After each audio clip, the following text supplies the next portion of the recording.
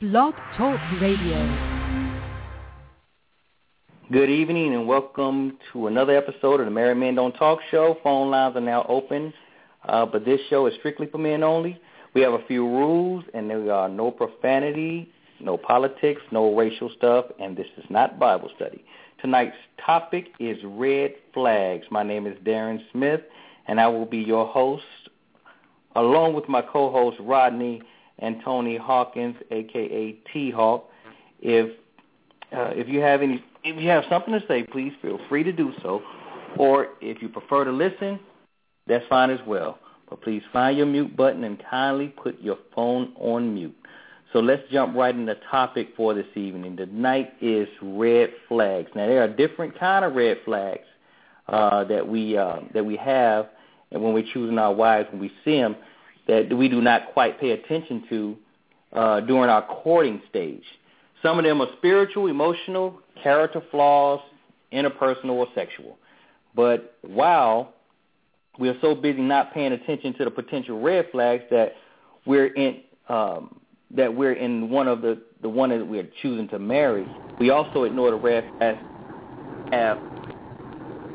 For example, May 20th, 2014, Forrest Gump Shield actor Michael Chase killed his wife of 9 years while in a house with their two children because he suspected her of cheating. Michael Chase is the one who was the Black Panther member in Forrest Gump, and he plays a gay policeman on the current show Shield. Okay, so in that case, do you think Mr. Chase knew what his red flags were? Not things he would make that would make him tick or go absolutely crazy? Or do you think that his wife saw possible red flags and ignored them because of his success? Anybody? Yeah, that's a deep one right there. Off the bat? Yeah. Can you hear me? Yep, I can hear you. Yeah, that's a deep one right there. I think that, it could have been paranoia. It could have been paranoia on his part. You know what I'm saying? Right. And that was a red flag that maybe she missed.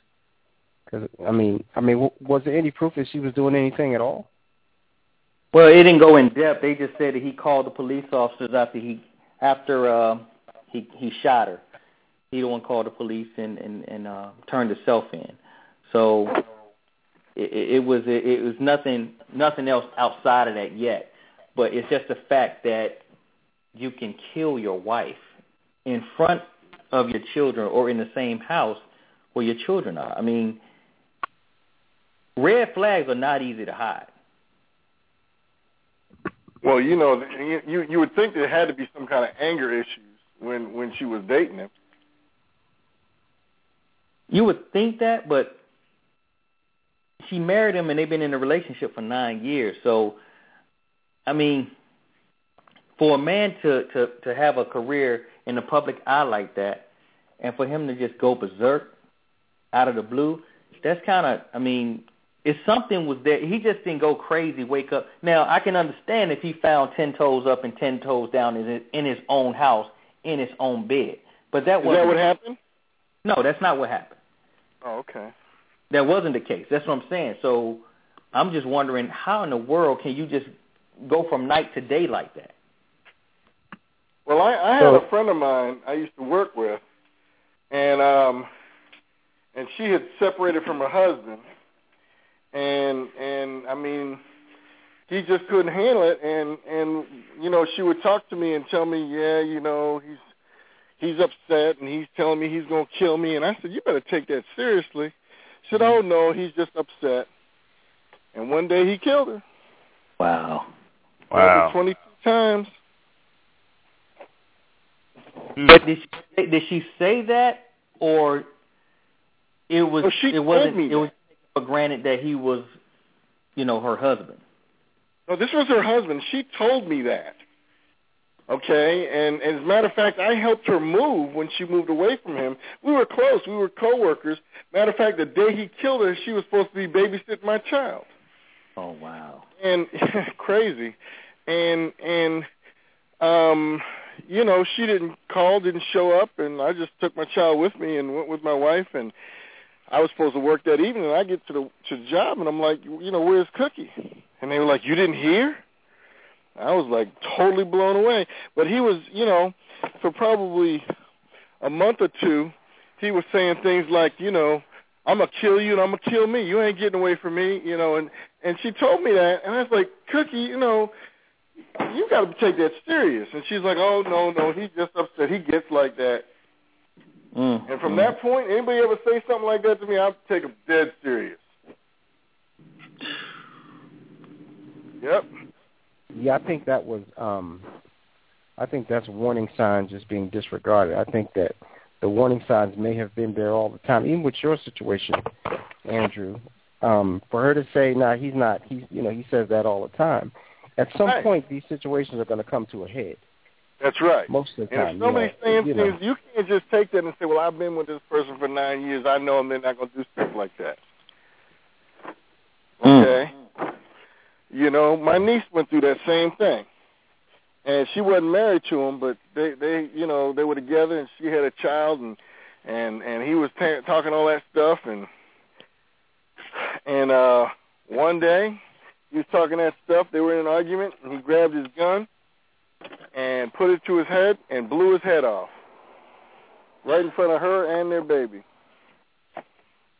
I know it has to be some kind of indication. I mean, don't nobody just... But people don't take them seriously. Okay, I know this person. I know they wouldn't do that. They're just saying that. They get mad and they're saying that. Okay, because, I sleep with this person. I know this person. They're not really going to do that. But people do that. Yeah. And I guarantee you there were some situations with this woman and this actor. It just didn't happen one day and all of a sudden, it went from 0 to 60. Yeah, but I mean, it's like your kids. Your kids, you don't go from a child that's disciplined to one day the child, jumping up in your face and slapping you. There's stages that go to that. Yeah. Right.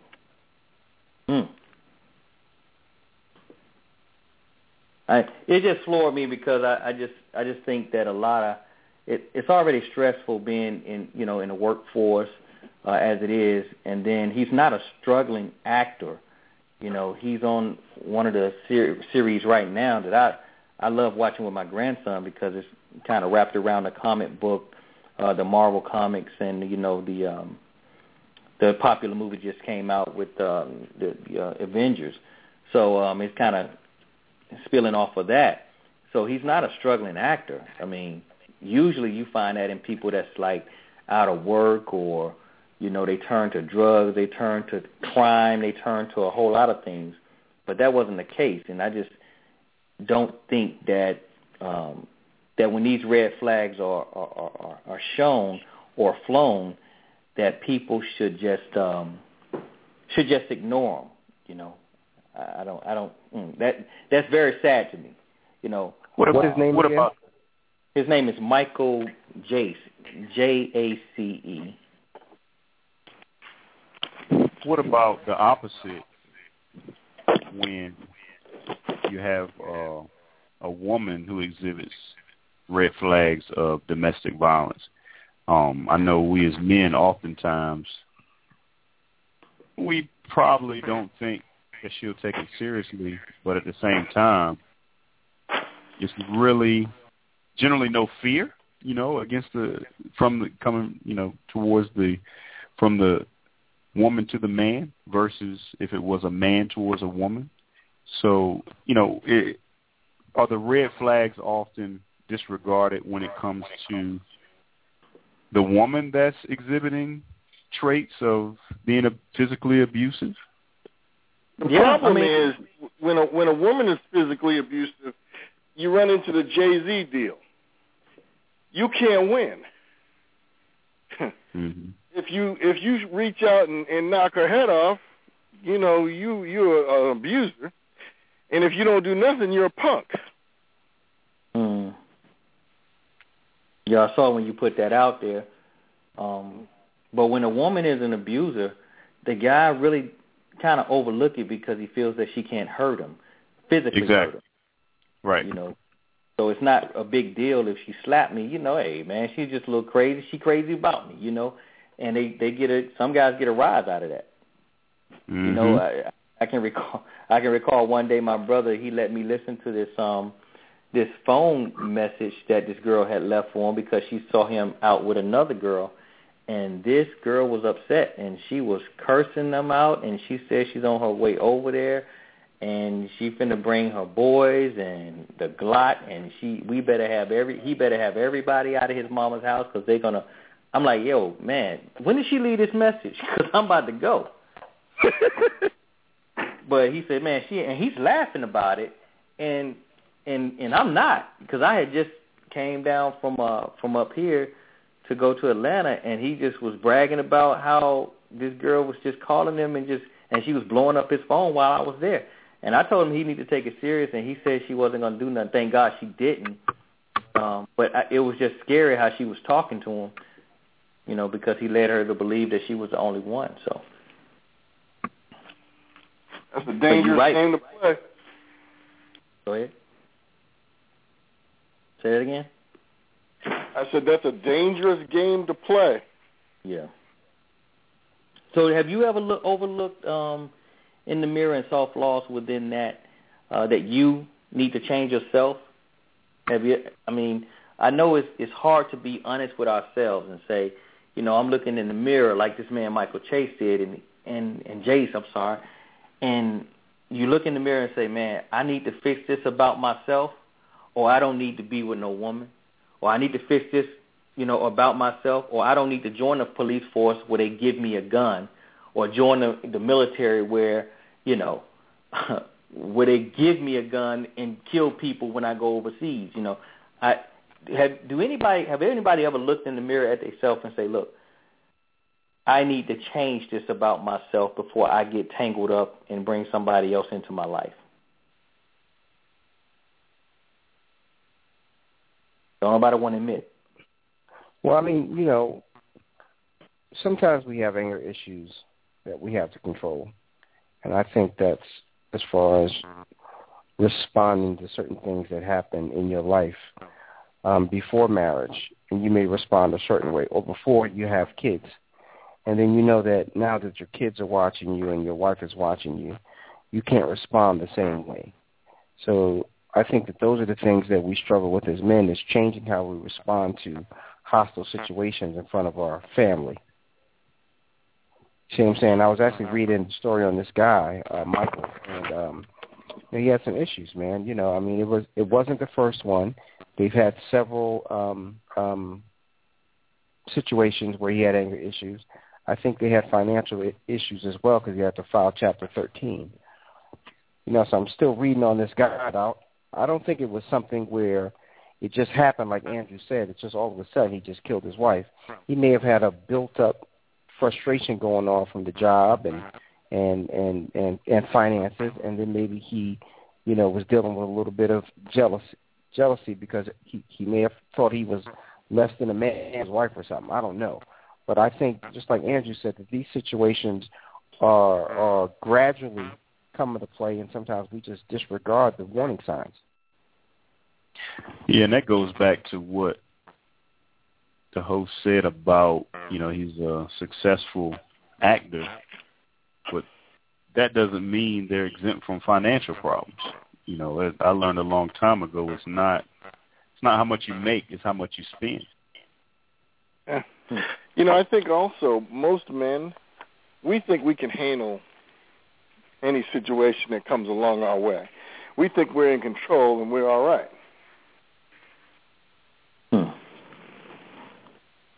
Most men don't think that they need help. I mean, give you an example. How long has this show been on the air? 5 years? Mm-hmm. Yeah, this is year number 6, yes, sir. How many hundreds of men should be on here now? Plenty hundreds. Okay. We should have, 3 subsets of calls going on. That's right. But men don't reach out because they think they got it all together. That's right. Mm-hmm.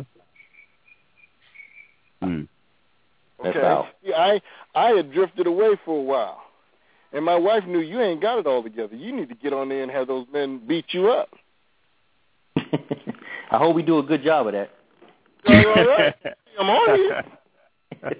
But like you said, it took your wife. Nothing is Tuesday night. You need to get on there, and you need some men to tell you when you ain't acting right.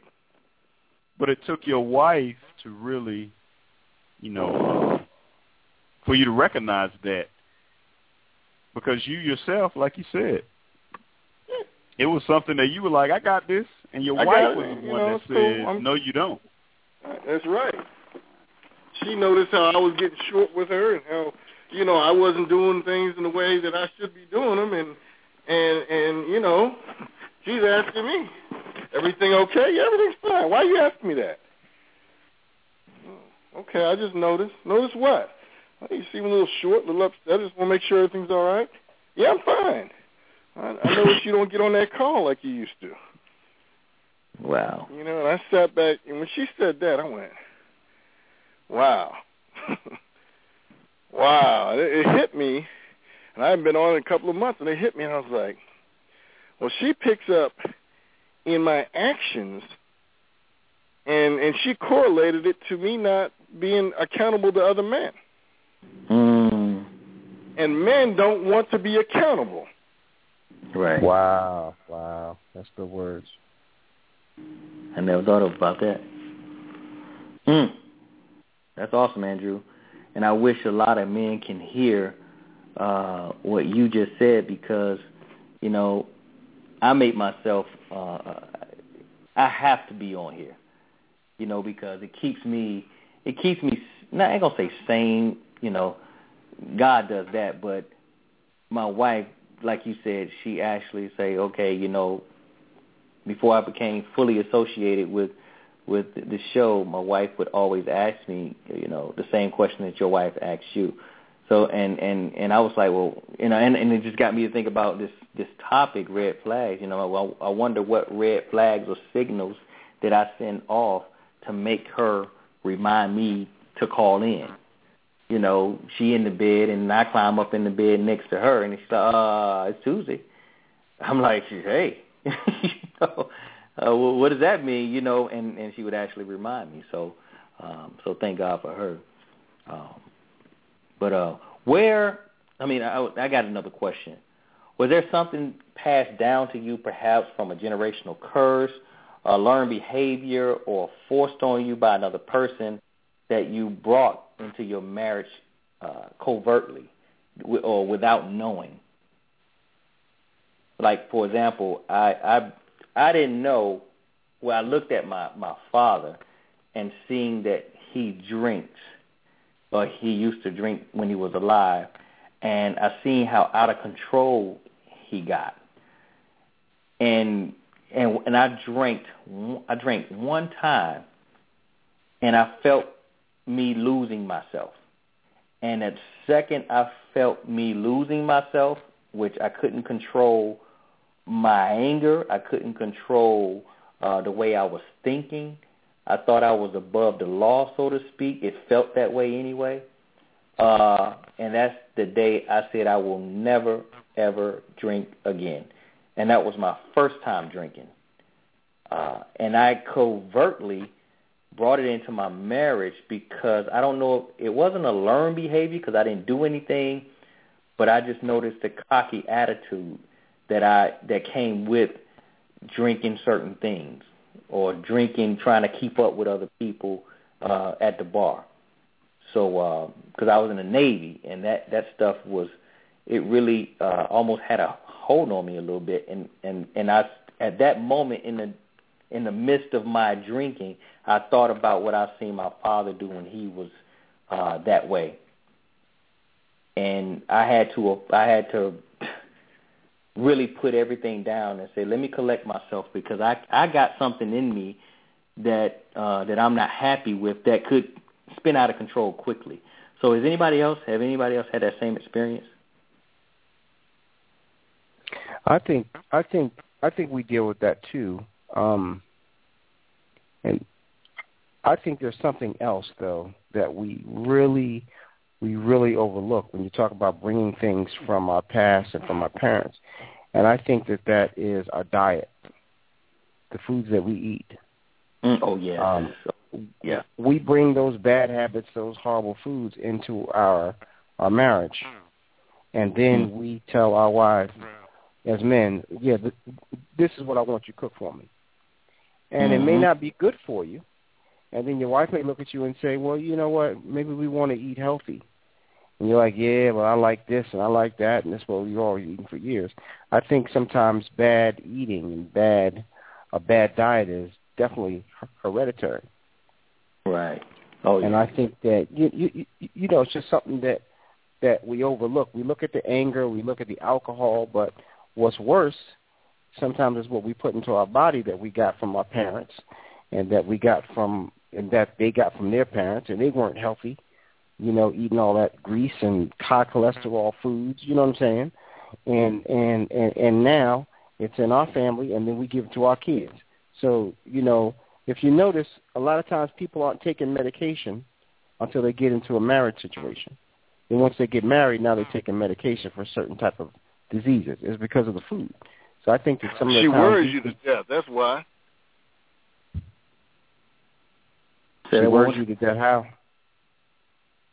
I said that's because the woman worries you to death. Now you need blood pressure medication. Yeah, but, if you need that, you got to see if your father needed it, and his father needed it. And that's because of the bad diets that we keep bringing in, these hereditary diets that we bring into our marriage.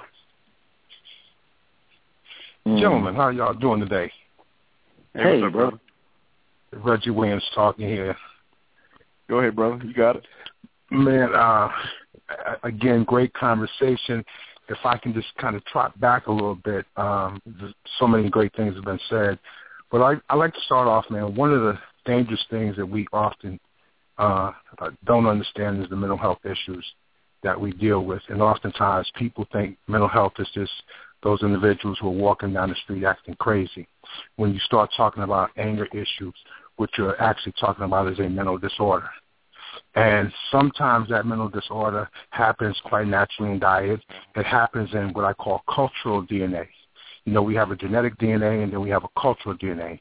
What happens in the house we learn, what happens in our hood we learn, and we take that to the larger world.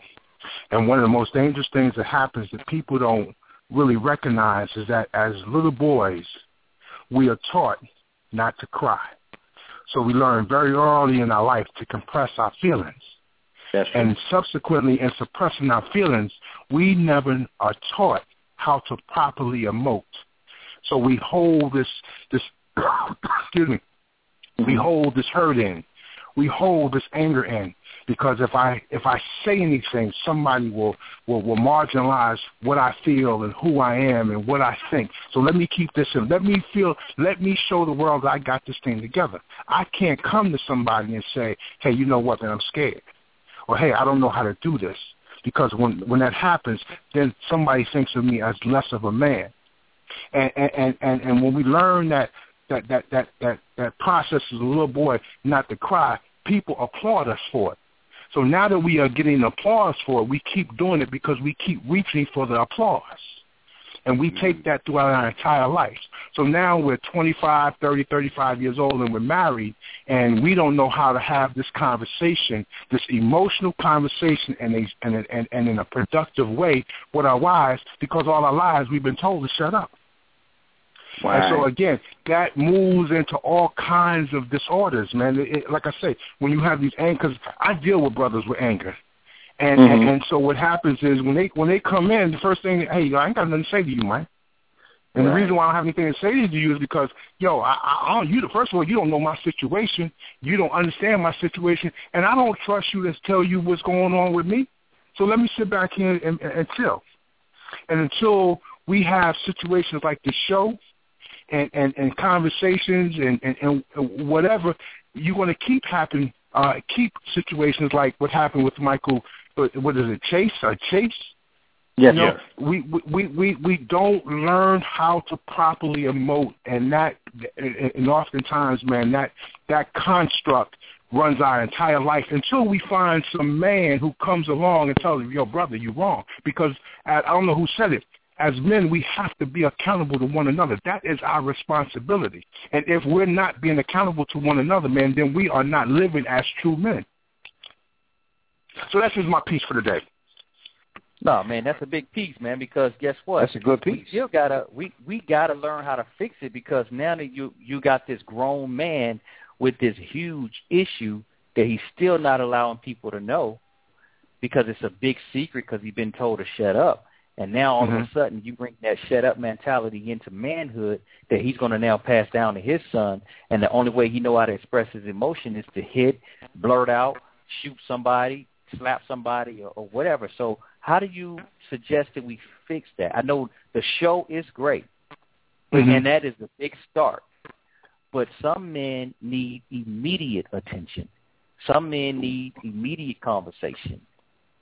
So how do they go from having those huge issues to making them minute and manageable in a marriage or a fatherhood situation? Let me tell you something that's amazing, man. Uh-huh. Men want to be held to a higher standard. They truly do. And so what happens is, when you think about this, you ever had a rock in your shoe? I mean, a pebble. Yes, just a pebble in your shoe. How uncomfortable it is. Yes, sir. When you see a brother, you've got to give him some information that will be a rock in his head that will challenge where he's at. Now, at the point that you give it to him, he may not feel it, and he may even press you against it. But when you put it in there, when you plant that seed in there, I'm telling you, it will begin to germinate, and something else will happen along the line. Somebody else will say something, and then somebody else will say something, and he'll go back to what you said to him a month ago. Man, that brother I met in the barbershop, man, said that a month ago. We just have to challenge what people say, and we have to do it in a way that makes them comfortable. Oftentimes, like I said, again, when I have a class, I have a class every Monday night, and what happens with this class is these brothers are mandated by the court to come to class. So they got to come. They got to come hear what I got to say. So when they come in, like I said, the first thing, they don't want to hear what I got to say because, yo, dude, you don't know me. What happens is they'll put information out there. Like, I'll give you an example, man. I had one dude about 3 weeks ago. Yo, man, you know what I'm saying? Now, check this out, man. All women, and you know what he said all women was. And so, okay, that's how you feel? So I said, okay, cool, I got you. And we had a little conversation, and I came back around to him, and I said, did you ever stop to think maybe all the women that you deal with are what you said they are? So now I got his attention, right? But I don't have his full attention. So here's what I say to him. I said, tell me this, man. Tell me this. What do you have? Because I knew he had kids. He said, I got 2 daughters. I said, would you want your daughters to date you? He said, huh? I said, would you want your daughters to date a dude like you? He said, nah, man. At that point, his mind, I got him now. So when he come in class now, he's sitting up in the front of the class because he want to hear what I got to say. You got to challenge him in a way that doesn't marginalize what they say. Because a lot of times they'll tell me what they say. I'm like, cool, I got you. I feel you. It's good. It's all good. I believe that. But hey, take this with you. And all I'm trying to do is just give them a little something to go with them. And like I said, and if it's strong enough, they'll continue to think about that thing, man. It'll play on their mind. And it comes back to the biblical scripture where it says, I think it was Apollo who planted the seed and Paul who watered the seed, and God is going to give the increase. And that's all you want to do. All you want to do is drop a seed and move, man. Right. That's awesome. I don't think fellas think about that, somebody else's pain, somebody else's hurt, especially if it's a man, because if you're looking at another man, you automatically figure that he don't want to be told what to do. So you kind of like turn the blinds down and say, I'm not going to go there. Unless he asks me a question, then I'll try to help him out. But initially, I'm not going to go to him and say, look, man, you need this, especially when you see him needing something. You don't want to insult him pretty much when you throw him your advice. Don't give him advice. Ask him a question. Beat him down with questions, man. Because if you ask enough questions, they'll come to the answer themselves. Wow. I don't never want to sell you on anything. Anything that I believe and what my thought process, I don't want to sell you on that. But I'm going to ask you enough questions, man, that you're going to figure out the answer through the answers that you give to the questions. So like I said, when I asked the dude, do you want your daughters to date a dude like you? At that very point, he knew he was a cruddy dude. I ain't had to tell him that. Wow. Self-evaluation on the spot. It's all right. That goes back to what T-Hawk said a couple of weeks ago when he asked a question. I think someone asked a question about, if you see a dude on the street and there's no way of turning him from his lifestyle, what would you say to that dude? And the first thing he said we should say is make sure you get you a lawyer because you're going to need one. And that right there plants a huge seed because now he knows that at that point that he's not invincible, and one day he's going to get caught. Yep. So you right in line with that. Yep. Go ahead, so let me ask a question. In a marriage, is it a red flag when your wife no longer asks you to do things? Like in the beginning, they ask you to do something, and all of a sudden they just stop asking you to do anything. Is that a red flag, you think? I mean, as opposed to somebody, she gonna ask another dude to do it, or? Well, no. She just starts to handle it herself. Cool. That's cool. That's a red flag, man. That's a red flag. Now it may not be bad, but you at least got to figure out what's going on here. Wait a minute. She used to ask me. Right. Yeah, I see this lady down the street, right, cutting her grass. And I see the truck parked out back, and I seen the dude drive the truck. So I know there's a man, a husband that's there, but every time I see this one lady out there, and it's a push mower pushing her grass. So I'm thinking, did she get to the point where she just stopped asking him to cut the grass, and now she's out there doing it herself? Maybe he got allergies. So he could have allergies. Well, in the hood, man, we see that as opportunity. Either we're going to make some money or we're going to get at the lady.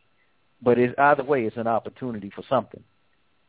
Maybe not. My ex-wife used to like to cut the lawn.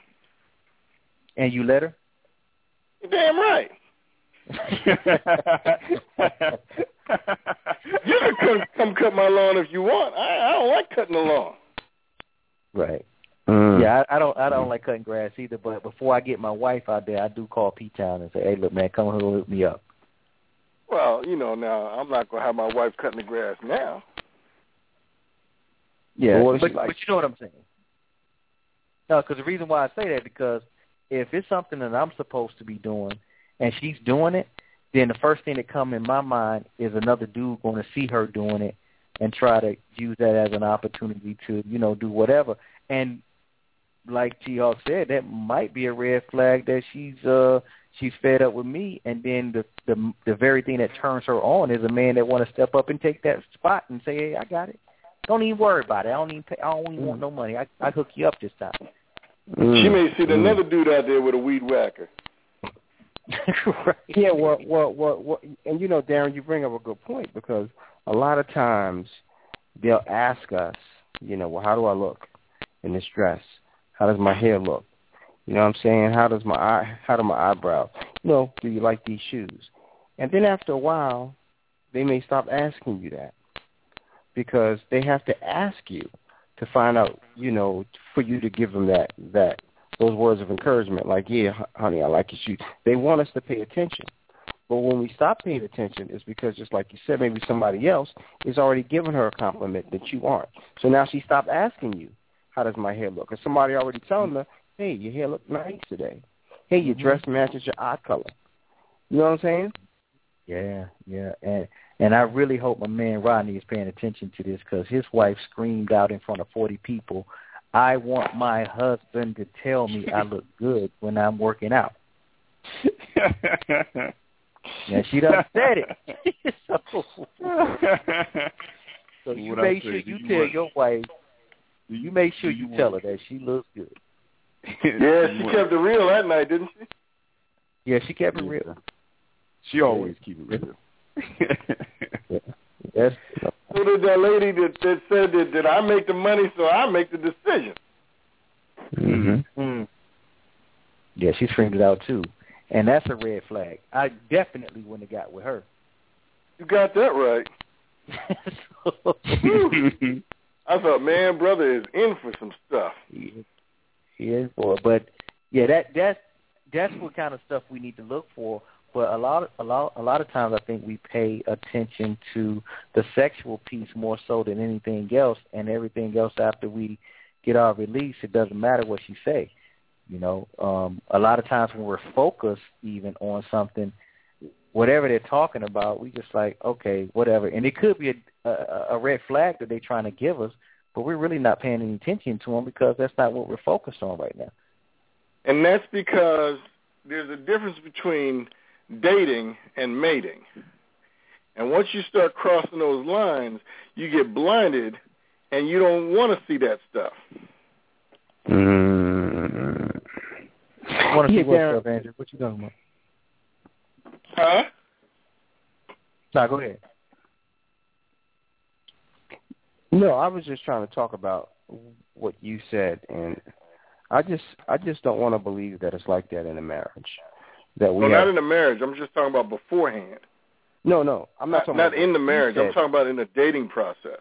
Exactly, but I'm not talking about what you said, Andrew. I'm talking about what Darren had said about we having a tunnel vision and we're just thinking about, rubbing one out, and I just think that it's different in a marriage. I think that we, our wife is not the jump off, so it's got to be a little bit more that's on our mind other than that. No. So I'm not saying sex is the main thing that got our attention. I'm saying that a lot of us are focused on things that, it could be sex, but 9 times out of 10 after that's done, then it's like, okay, let me get refocused back on the task at hand. I got to get focused on getting this money, or I got to get focused on, these bills that are coming in the house. And when we're focused like that, and then the first thing our wife want to talk about is, let me go get my hair done, your focal point is bills or making the grind happen, and you're not really paying any attention to what she's saying, which could be a red flag in what she's actually saying, but you're not thinking about it because you're so focused on the mission or your own mission. You know what I mean? Okay. Because a lot of times, if we're in the grind, if we mission focused, I've been mission focused on this show. Not so much so that she's noticed because I do it while she sleep, but I got to be careful because I don't want any of the time. I don't want to be a time thief, from my wife. I don't want to steal none of her time when I'm usually spending with her and pushing it off on something else. I really want her to engage with me, tell me, hey, go, don't you supposed to be doing something with the show?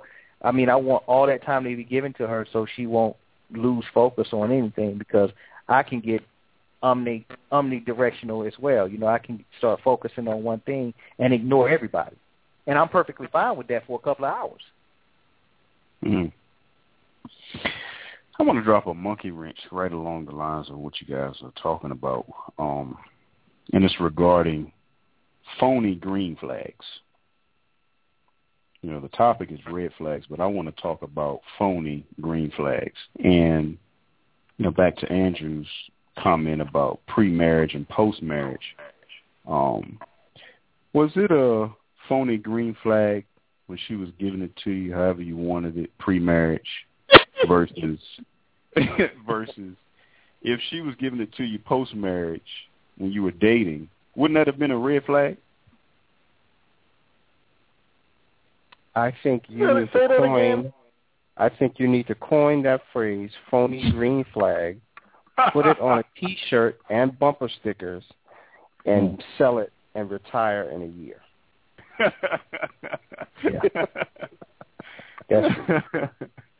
That is a great slogan. Phony green flags. You retire. I think that's another word for representative. Mm-hmm.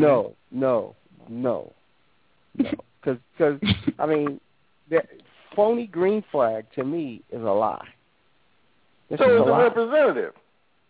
That's just a straight up. Representative is, I think, is a milder because we're all that. We're all, we're on our best behavior, as a representative. But that, what he's talking about is something that is done deliberately to achieve a goal. And once you achieve that goal, I've achieved that goal, now I no longer have to do this task. Period.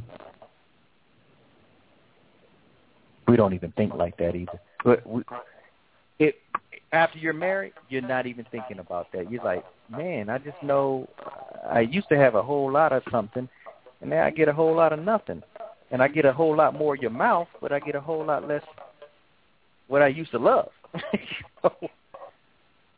And then you're still expected. You're right. And then you're still expected to do the same things or more with less.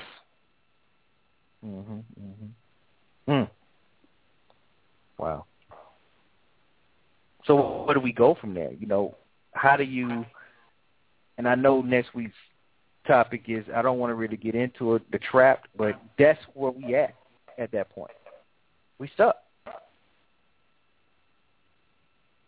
mean, there's no way to fix that except for talking. But if she chooses not to fix it, then you stuck.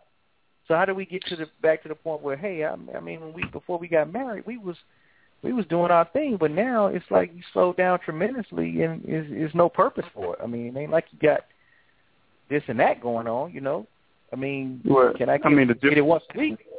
The difference is, as is that, that she has the ring now. And I think that, and y'all may disagree with me, but I think that the problem is we as men stop dating our wives.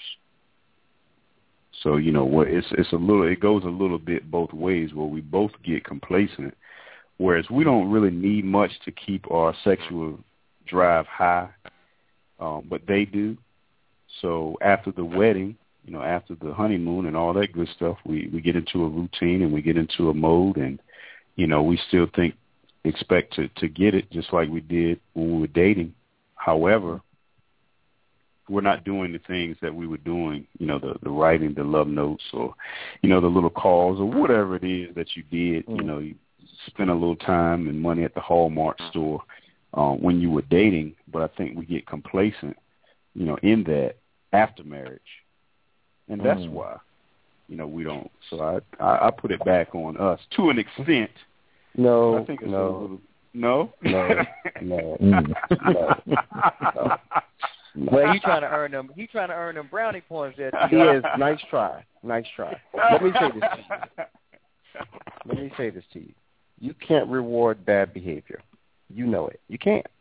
You know what I mean? So you get into a situation like that, and it starts to change. You're not going to be motivated to do those things that you want to do. Because remember, we did those things with a sense of purpose, to achieve something, right? But now when you know that thing that you're trying to achieve is no longer there, what are you trying to impress at that point? And I understand what you're saying, that we do slack off, but we slack off for good reason, I think. Yeah. What's the good Because reason? once you show that sign that it ain't that it would, once the green flag is thrown, and we know, oh man, that was just a green flag, just to make it look luxurious, make it look sweet, but that's really not the case. What happens to us at that point? We shut down. That's right. We shut down. We're deflated. Yeah, that's right. Mm-hmm. I ain't writing no love letter. I'm deflated. Are you kidding me?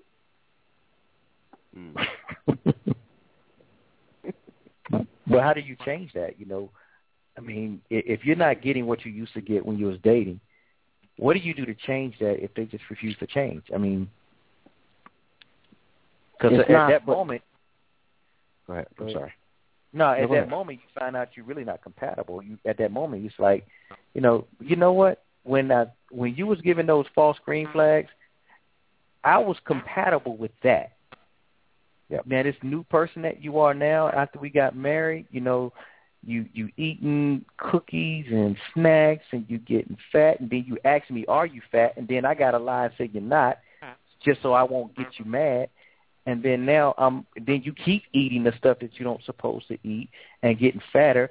And, then you look at me, if I say, hey, baby, put them cookies down, you need to work out some, then you get mad with me, and then I'm cut off from the stuff for a little while.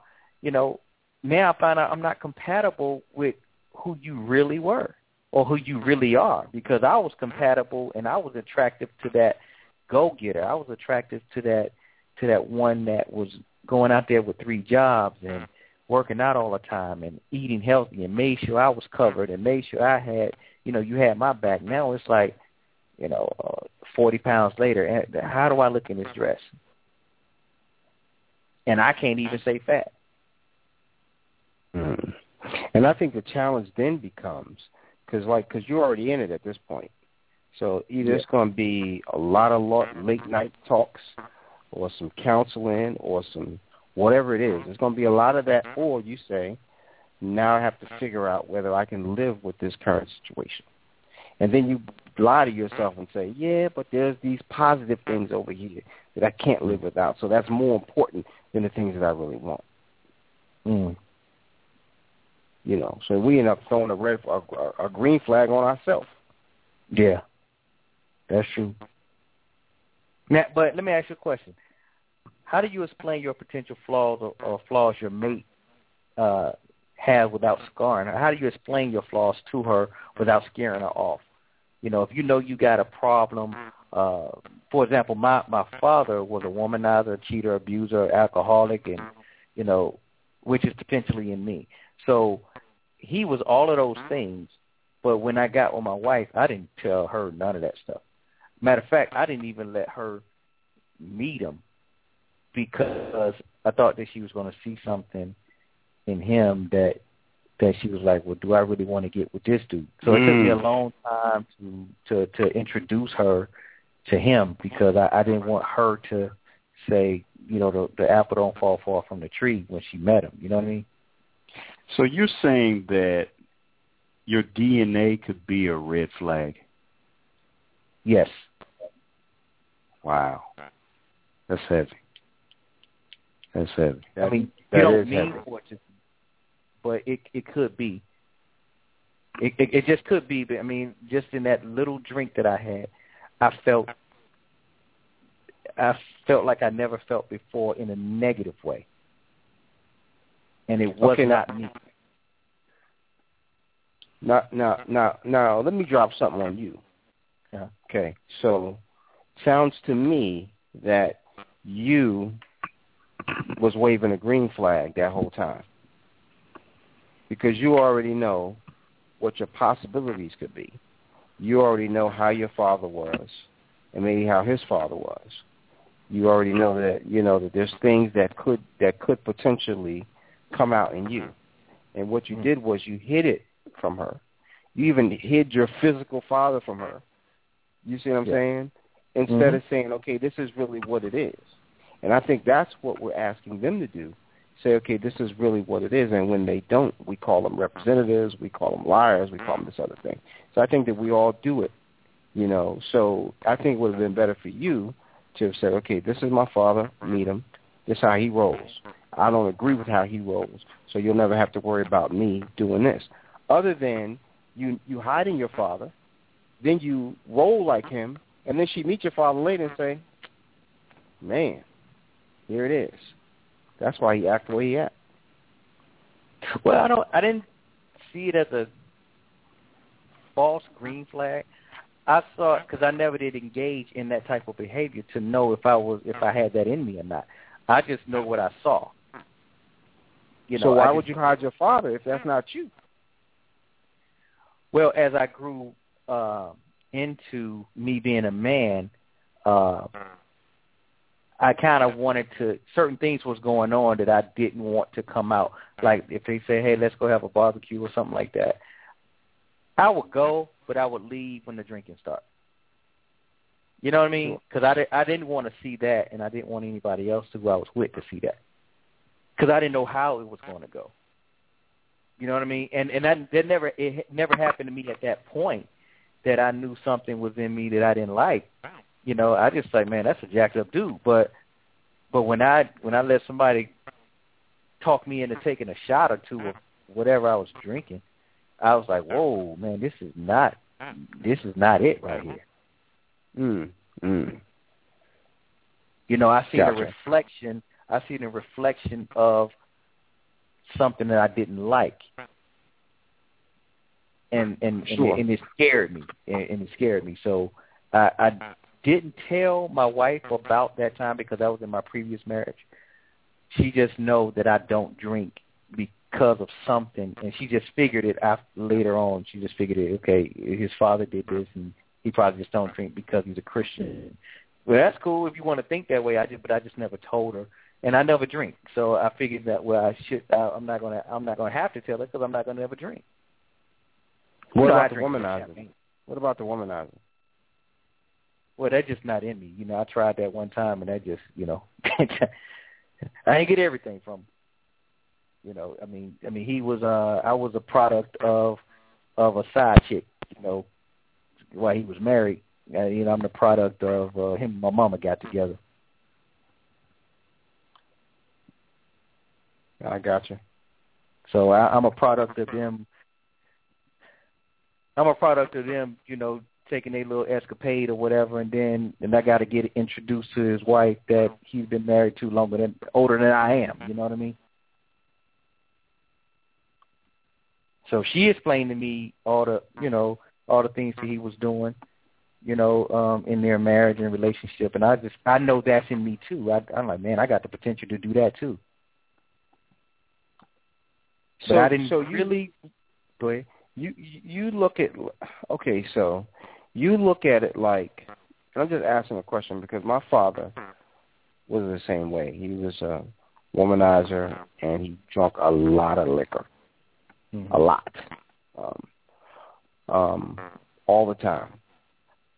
And he would get drunk and be somebody else, you know. And I had the potential. I just chose not, and I drank a lot of liquor too, but I didn't do it like he did because I couldn't, you know. But anyway, there's a lot of things that he did that I did because maybe I saw him do it, or maybe because it was a generational thing. Maybe my boys were doing it. We're all doing it, you know. But it came to a point in my life where I said, okay, this is not the person that I want to be any longer. You see what I'm saying? So I had to make a decision for me.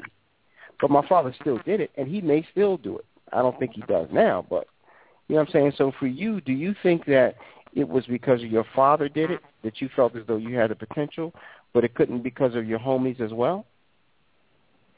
Well, I was never influenced by anybody. I follow my own street, and I make my own driveways, you know, but I didn't think, I was like, when I was younger and I seen all the things he was doing, I was like, I'd never be like that. So I felt that I didn't have anything to worry about, and I didn't feel that what I didn't like until I had that first hard drink. Sure. And then I was like, whoa, wait a minute, this is familiar. You know, I'm liking this evil that I feel. But I don't supposed to like this, you know. And I don't supposed to be this happy. I don't supposed to be this bold and ready to. I don't supposed to feel this strong enough to say whatever I want to say, strong enough to do whatever I want to do. I don't supposed to feel this way. So that was like a wake up call. What were you drinking? What did you drink? Man, I don't know. They gave a round to everybody. It wasn't the. I don't think it was a drink. It was just the atmosphere. The way it hit me in my chest, and they gave another round, and I say, sure, and, you know, now I'm the life of the party, and it just, whoa, wait a minute, this is not Darren. Did you enjoy yourself? Man, I had too much fun, grabbing booties, grabbing breasts. I was out there. Wow. If your wife You would have know, saw that would have been a red flag. Yeah, definitely. I was in the Navy then, so I was like, yeah, you know, round on me. I don't know how much money I spent that night. And it was just ridiculous. I just said, wait a minute, what is going on? And then I had that headache the next morning, and I said, this reminds me of someone who I don't really care for. And that would be your father. Yeah, I guess that's when I discovered that I really didn't care for him at that time. Gotcha. You know, and that brings me to my next question. Is it possible to change a red flag which you yourself are carrying? I know I did. Okay. Yeah, I know I did, but it was very difficult. It wasn't difficult, but I had to attach myself to something spiritual in order to detach myself to the potential crash or the potential problem or the potential disaster.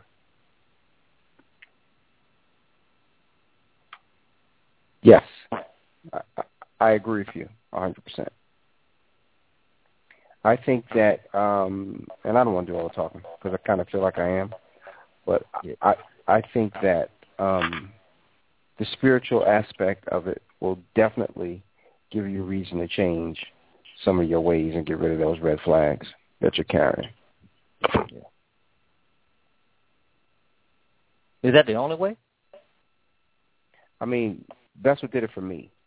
And okay. I'll tell you a story. There's a friend of mine that you know, and he was buck wild. I mean, buck wild in every sense of the word. And then I lost touch with him for, a little while. And then he came back screaming God's name. And when people used to, back in the day when I didn't know any better, when people would come back, when, I'd see him buck wild, and then they would all of a sudden be holy folks, I always thought something bad happened in their life to make that transformation. And that's what I thought about this guy. I said, did somebody die? Did you find out you got cancer? What happened? Why all of a sudden now you this righteous cat? I mean, seriously, man, it was like night and day. Like, dude, wait a minute. It's like one day you sitting here at the bar, you're hollering at women, ordering shots, and then like the next day he's like, well, let me drop this Bible verse on you. Mm-hmm. You're like, well, what happened? What? I mean, because that is a huge transformation. In my eyes, I always thought something tragic had to happen. Until I got saved, and then I said, well, nothing tragic has to happen. God is in control. And he says, okay, it's time to stop. You stop. Period. Mm-hmm. Mm-hmm. So I don't know any other way other than God tells you to stop, or something tragic happens and you have to stop. I don't know any other way. Yeah, and the same thing happened to me. I got a good buddy. Y'all know him, and same thing happened to him, man. It was night and day, and I saw I didn't see the very worst, because I didn't see him as worse at all, but he would tell me how bad it was, and I was like, man, I don't need, when you drunk, I can't even tell, I just see your eyes kind of red, but whatever, everybody's eyes red when they tired. But from that day to the time that he changed is night and day. Like you said, it has to be a something bizarre, and it was something bizarre that happened to him. But night and day. My wife, to the point where if my wife don't like you, she ain't gonna like you. I don't care what kind of changing you do. But she didn't like him at all, and now she loves him. That's her brother. You see what I'm saying? And it had to be that aspect of it that changed his whole aura.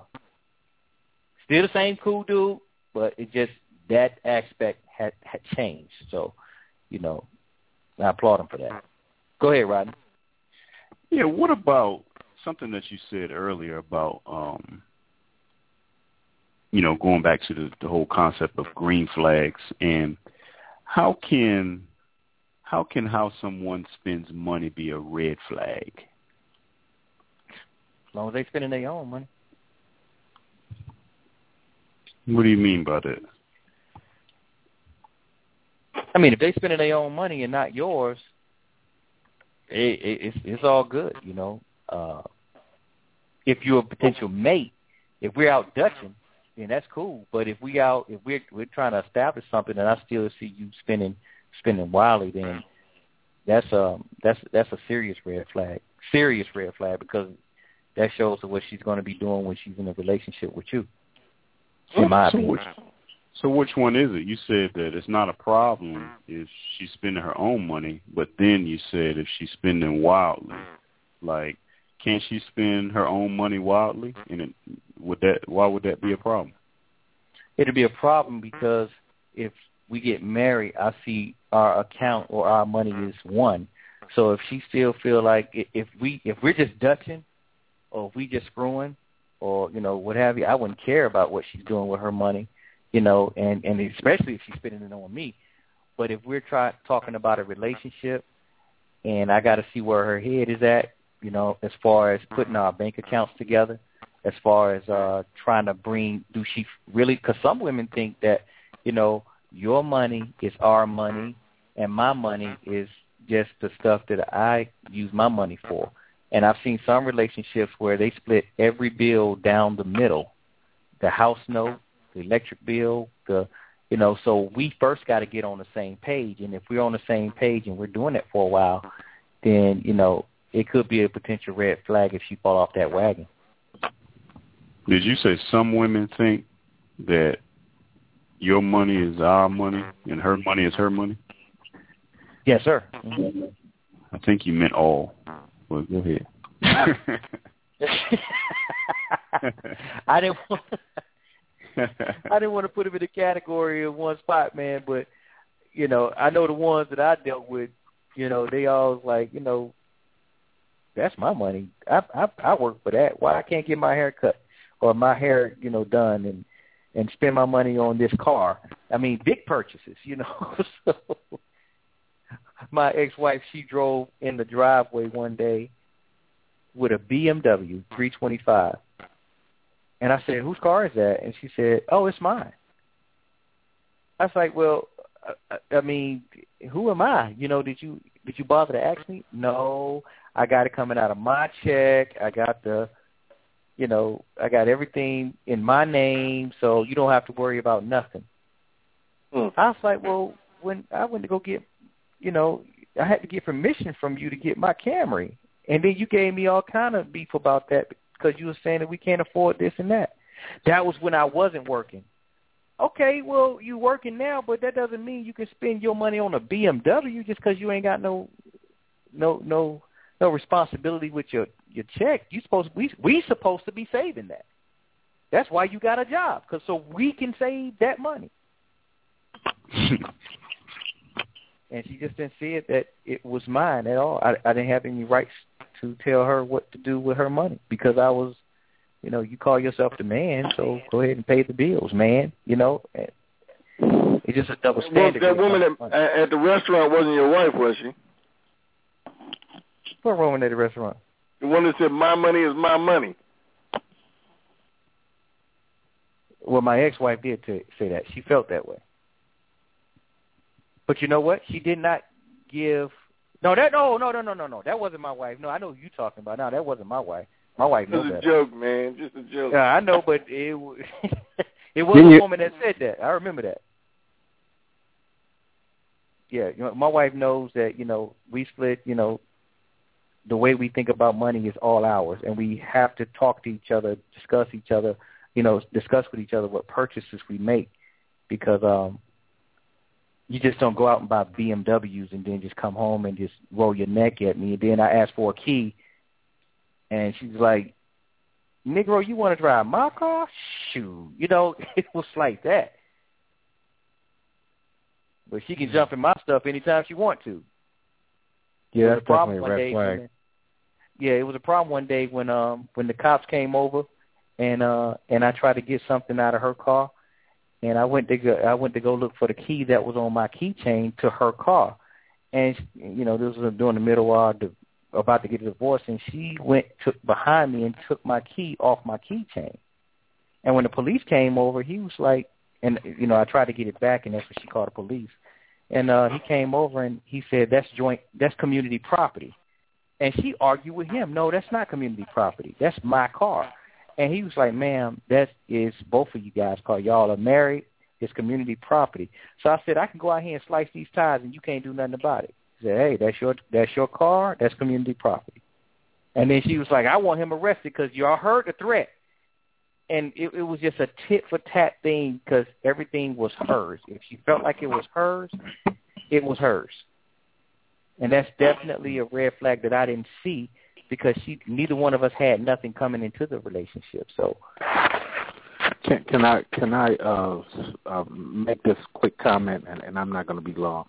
This is what I mean when I call the show as a single guy, and I say a lot of ladies are opportunists, and they have the power of being raised many times by single moms who has told them the male is irrelevant. We are the only culture in this entire world who puts the boys last and the girls first.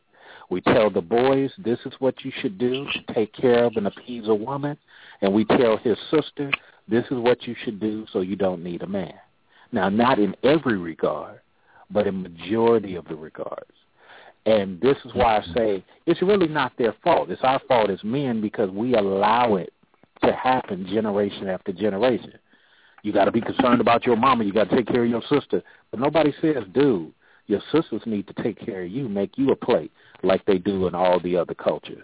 Your sisters have to make sure you straight. Nobody ever tries to make sure the male is in power. So when these ladies get older and government daddy has really coddled majority of their life, of course they turn to you and say, I can win in court and I don't have to respect you. Because this is what they've been, and we used to think that back in the 1700s too, until men went against men in court to make things fair for women. But like I always say to people, there's no women that are going to go into court and make things fair for men. It's not going to happen. So more and more males are starting not to believe in the unicorn. And more males are starting to say, I'm going to be a dragon and be concerned about me. And any woman I get with needs to be about me and what I'm doing. If you call that arrogant and wrong, I'm sorry, but I got to protect me in this world where if I choose the wrong woman, I fall off harder than she does. And that's what I always say when I call the show.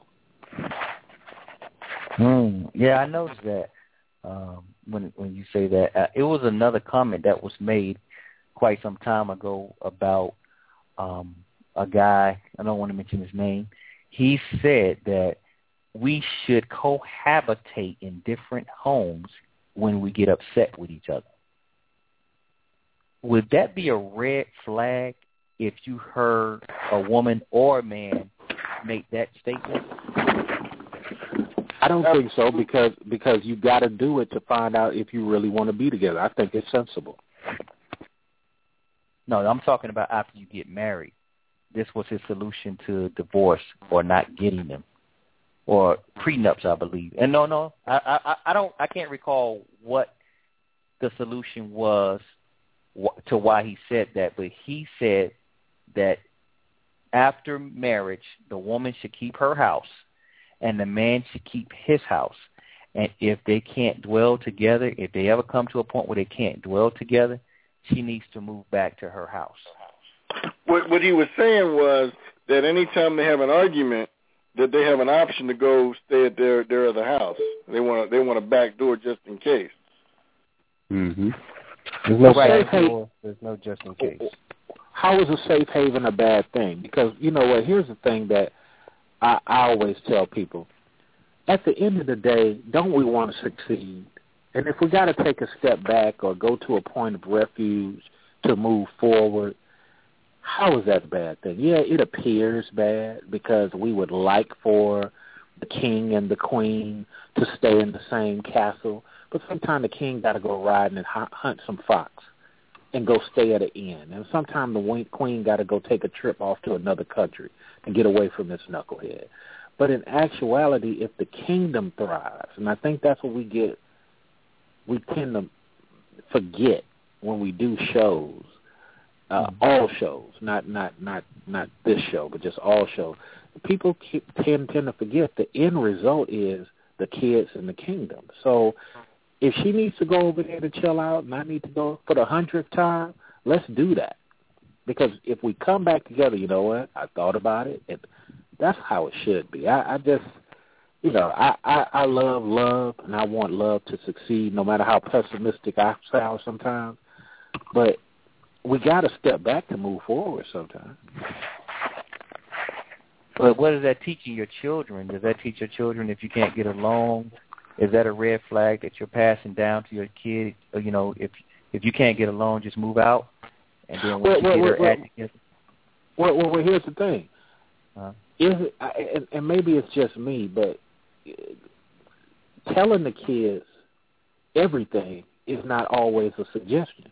If mommy takes a long trip, you know what I'm saying? I mean, there's stuff that people back in the days of radio did not share with their kids because they needed their kids to have somewhat of an illusion of how not to mess up like them. So, yeah, moving out is a bad thing, but if you're one of those parents like, hey, me and mommy couldn't get along, so no, mommy's going on a trip.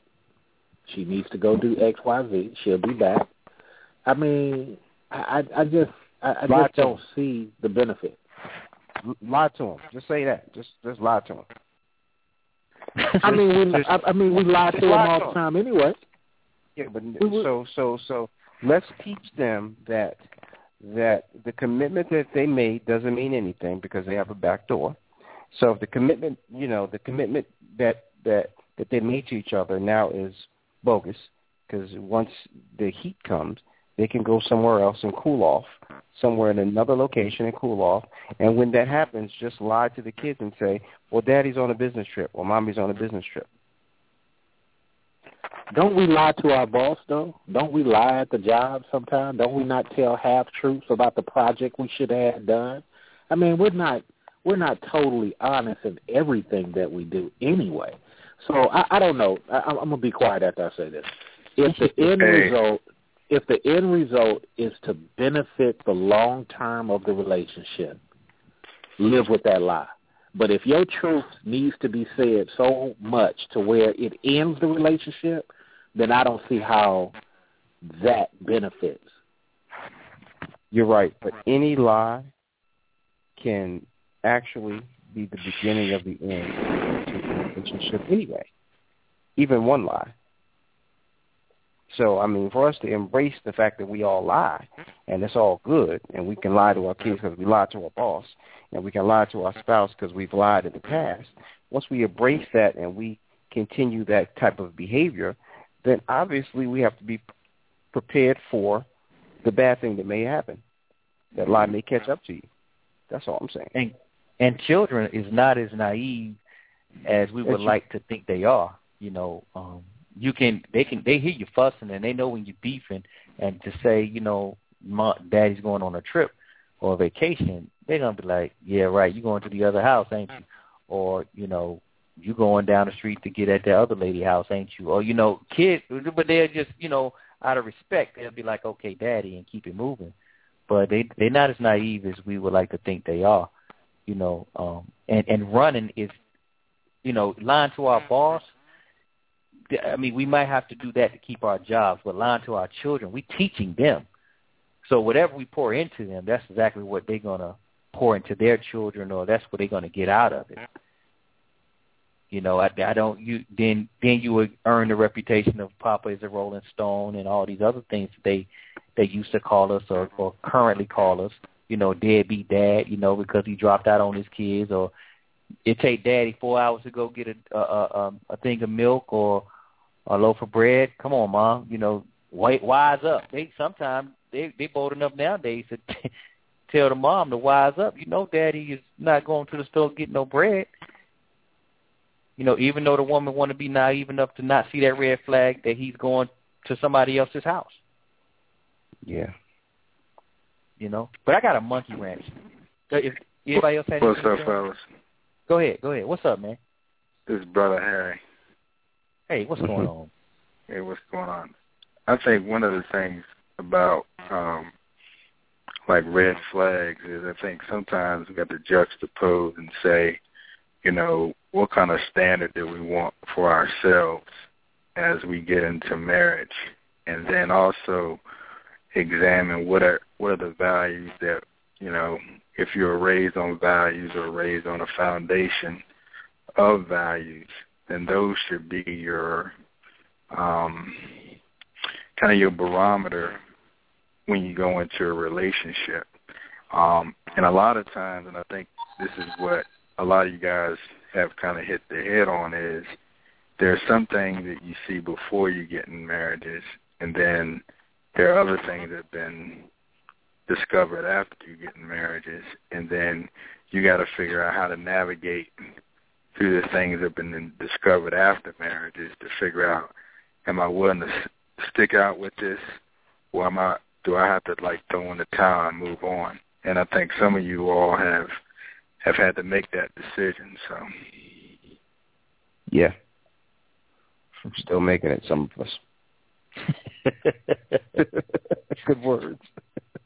I got a question. Kind of piggybacking off of what the brother just said. It's something that I've been thinking about a lot lately. Because I'm married myself, and I know it's something to this, and anybody can answer this question: why is it that you can have two people, both good people, a husband and a wife, have children, and both are committed to the growth of their family, but just seems to butt heads so much? I mean, you kind of got one common goal, and that's the success of your family, the success of your children, but you just butting heads all the time for some reason, or beefing all the time when y'all have the same common goal and you are both good people. Like, what is that really about? Because somebody's me is more important than the we. I'm not married, but I keep it 100. Somebody's me is more important than the we. I mean, I look at everything like I do business, and I had a great relationship with a person that I probably should have married, but my me was more important than the we. And at that time, and you know, in retrospect, I look at it. It's like, yeah, I mean, come on, was that conversation really that important? No, it really wasn't. I wanted control at that time. I wanted to be right. I wanted to, even though maybe I felt she was wrong and totally wrong. And, you know, like in my case, I didn't want to have to keep accommodating what I needed to do to fix her stuff that I thought we had talked about, and you go do something totally different. But that's the patience of God, as we like to say on this show. Hey, look, I should have been more godlike, a little bit more patient. Hey, look, Ma, look at the position you put me in. I thought we talked about this. This is part 17. I feel like you disrespected me. Maybe I should have had that conversation rather than, you know what, this is too much. I done had this conversation 17 times. I feel like you dissing me. I'm out. I can't do this. So do you think that the fact that, because you've never been married, right? Nope. All right. Do you think that the fact that you've never been married a woman could perceive that as a red flag? Oh, yeah. Anybody can perceive anything. I mean, the fact I wear shorts, you know, the fact I wear box. Well, you know, because here's what I learned in being a counselor. Everybody got stuff that they want to see other than themselves, because everybody wants to get in a relationship to be glorified and to take advantage. It's the rare person that says, no, I want to be a giver, and I want to find a person who's also a giver so I can outgive her and she can outgive me. That's where love is. But when you got people who are like, you know what, hey, perfect example, I saw my homeboy cheating on his wife. I told him, hey, talk to your wife, say, hey, sweetheart, I need you to get off this size 12 and get into the size 6. But you need to create options for her to do that. Well, man, you never been married. Yeah, but I know you, and that's what you want. And that's why you out tripping with these scallywags, because you're afraid to go to this person that you created a partnership with and say, hey, I got a visual problem here. Well, it's not that easy. Of course it's not. But the problem really is yours. In order to create a better situation, you got to do the hard work. I'm sorry. 8 months later, you know what? You're right, dude. I need to reinvest in my wife. Did that, now they got a better relationship. I believe what you said. I mean, that could easily be what it is. somebody's me is bigger than the we, but I think that is a lot more simple than that, if that's the right word. I think it's just so easy for two individuals to have a misunderstanding. I think just misunderstandings are rampant in relationships, whether it be business or friendship or specifically intimate relationships. And when I say intimate, I mean like real close quarter, you with them all the time type relationships. It's just so easy to have misunderstandings because there's a lot of people that both of them may not be, neither one of them can be selfish and still find themselves at odds about things. And both of them probably can talk to their friend or their girlfriend, and the friend it'll sound perfectly right that they upset. And the same thing for the other person. I think it just has to do with it's just so simple to have a misunderstanding when you have more than one person, or you can't see in somebody's brain and understand where they, exactly coming from. So maybe we don't express ourselves properly or something. And I think it's just misunderstandings really that cause that type of thing. I think it's also people, because we look for people that we're going to marry. We look for them to be kind of like us. You know what I mean? Like the things that we like to do, to think the way that we think, want to go the places that we want to go, have the same like goals. You know what I'm saying? But that has a cost because now the way that you are and the person that you married is the same way, then that can turn into like oil and water. You know what I'm saying? So if you have a pushy side, they got a pushy side. If you have a because I said so side, they have a because I said so side. You got an independent side, they got an independent side. And when it's so much alike, you start to clash because somebody's got to be on the top and somebody's got to be on the bottom. And a lot of times we can't figure it out in a relationship. So you love each other, you got the family, you want to stay together, but you're constantly at each other because you're too much like each other. I totally agree with that. I think people don't realize that the marriage is an entity in itself, and people don't realize that the number one goal of the marriage or should be is for the marriage is the survival of the marriage. And people don't know how to protect their marriage, and they allow issues to get into the marriage instead of keeping the marriage separate from the issues.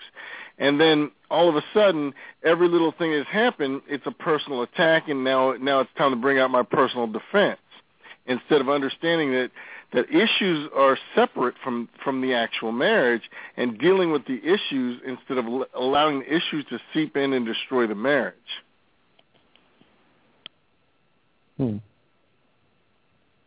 Classy, you were saying something that you was agreeing with Tony? Yeah, I agree with what he said just a moment ago about, and I lost the point. I do apologize, but I agree with the premise of the person being too much like the other. If I strongly believe in the yin yang theory. I think that you got to have counterparts that complement the other person. Somebody said on this show when they was with somebody who he was doing X, Y, Z, and then the person was like, well, I can take on that. And then, the gentleman who was speaking was like, well, I never thought to give her that because I was just so used to doing it. That's a counterpart thing, and I think that's great. I think when you got this thing where you pick people, and I see it in some ladies. Some ladies pick you because they feel you hot. They feel you look good for them. But then they have no substance about themselves. Well, imagine the guy who got locked in a marriage with that, or imagine the woman who got locked in a marriage with that. Well, you found out, okay, we get along well, but what about the hard work? How do y'all do with that? Well, when you got to start off like that, that's not a good look. That's not a good look. So my last point along that line, I made a comment to somebody a couple of weeks ago. I said, nowadays as a single dude, females in Black America do not enjoy being feminine. They enjoy looking feminine, but do not enjoy being feminine. But at the same time, they want their men to be masculine and show chivalry. You can't do that. Well, can I address Andrew first? Because you said something that I had a question on. Andrew? Yeah? Yeah, you said a few minutes ago, you said that you have to separate the issue from the marriage. What if the issue is a red flag that was brought into the marriage that you never addressed, and now you have to you come to terms with that issue, and it's so much of an issue that it's really bothering you in the marriage? Well, first of all, you have to decide whether divorce is on or off the table. And if you guys decide that divorce is off the table, and you don't have too many options. I mean, you got married and happy, married and miserable, and murder. If you take divorce off the table. And if you take divorce off the table, that means you got to solve the issues. So the first thing, if you want your marriage to last, don't get a divorce. Take divorce off the table. Second thing you got to do is figure out now, do we want to be together and miserable, or do we want to be together and happy for the next 40, 50, 60 years? Hopefully you choose together and happy. And then you've got to figure out, how do we do this? The issues, first of all, nobody is up front 100% when they meet somebody and get to know somebody, marries them. And people change over years. But it doesn't matter what the issues are. You got to get them solved if you decide that we're taking divorce off the table. So, as far as separating the issue is not the person. Okay, the issue can be you spend too much money. The issue could be, you watch pornography. The issue could be you got a girlfriend. Whatever the issue is, that the issue is the issue, but that's not the person. I totally agree. So even if the issue you get the premise first that the marriage will be protected and your vows meant something. So, see, everybody gets married and says the same thing. Till death do us part. In good times and bad, in riches and poor, till death do us part. Yeah, I said till death do us part, but not this. So what do those vows really mean? You know what? That's the whole thing. To Andrew's point, that's the whole thing why I say as Q the stuff that I say. Because I ran into, and this really speaks to Andrew's point, I ran into a person who he had just came up to the hospital, ICU, looking for his wife. Wife had just been stabbed in the neck, in the vocal cords at a club. Okay, so they got a divorce, or were in the middle of a divorce, because this lady felt, I can do better. It had nothing to do with her not having a loyal husband. This dude beat her entire family there. You see what I'm saying? Had nothing to do with those things. It had to do with she felt, and later found out it was some of her girlfriends putting in her ear, but she felt, I can do better. This dude didn't cheat on her. This dude didn't hit her. You know what I'm saying? That wasn't their situation, which is why I say a person can see anything that they want to see. But with this blade sticking out the side of her neck, touching her vocal cords to the point where she'll probably never speak again, she woke up to see this dude holding her hand. A couple of hours after it happened. You see what I'm saying? To cause her, the man came out crying, joyful, because she pointed to her ring that was still on her finger. Because people have these opinions about things until they're put in a space, unbeknownst to them and beyond their control many a time, where you have to turn to this other person and say, you really do appreciate me, don't you? I thought you didn't. Nope, right here. Okay. Well, now I got to get out this hospital and evaluate everything I've ever said and done.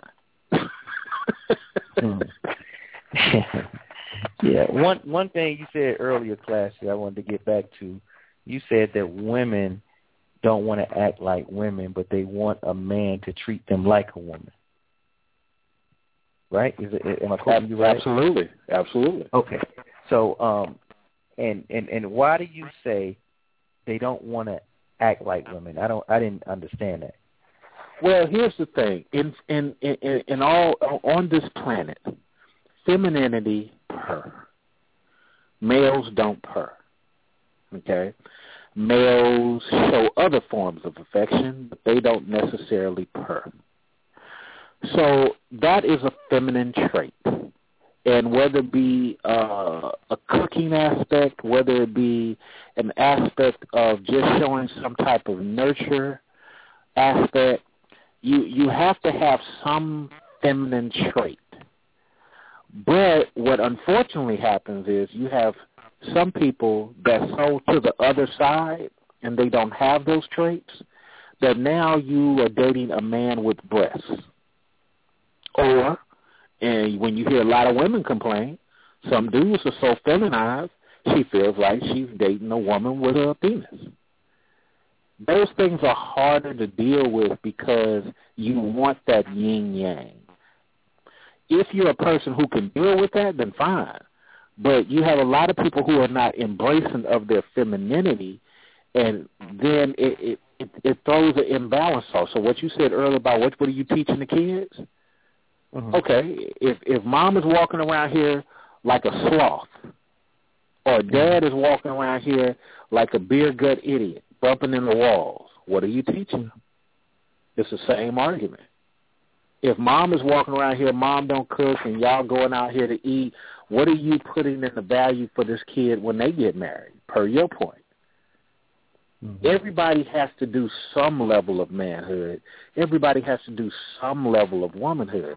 When we're not doing none of that, the kid is soaking that up, and then when they get to somebody, open doors. What do you mean open doors? My daddy never opened no doors. My daddy never did the lawn.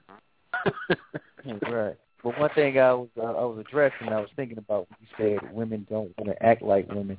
A lot of the times I've seen it based on their environment. If their environment, I know you live in Atlanta, I'm from Atlanta, and in Atlanta you got a lot of thugs. And in those neighborhoods, those thugs don't want girly women. They want kind of, ride or die chicks instead of a classy woman. So those women adjust their mind frame to what the majority want. Not necessarily so. Well, not from my your experience. Obviously. Yeah. When I go home, I got a lot of hood people in my family. So when we have barbecues, I see that oftentimes the girl acting like the guys just to get the, I'm not going to say attention, but just to get the acceptance. And they see that the guys are attracted to that type of thing. But do they really want a man? Like you said, do they really want a man to open the door for them? Yeah, they really do want a man to open the door for them. Yeah, they really want a man to take care of their bills and rub their feet and take care of their kids and pay their child support. But, or just support their kids or support their families. But if they say it out loud, that makes them something different. When I got when it seems to make them something different. When I got with my wife, she thought that I was a wannabe tough guy, and I don't know why she thought that. Maybe I don't know why she thought that, but because you was beating that man up when y'all met.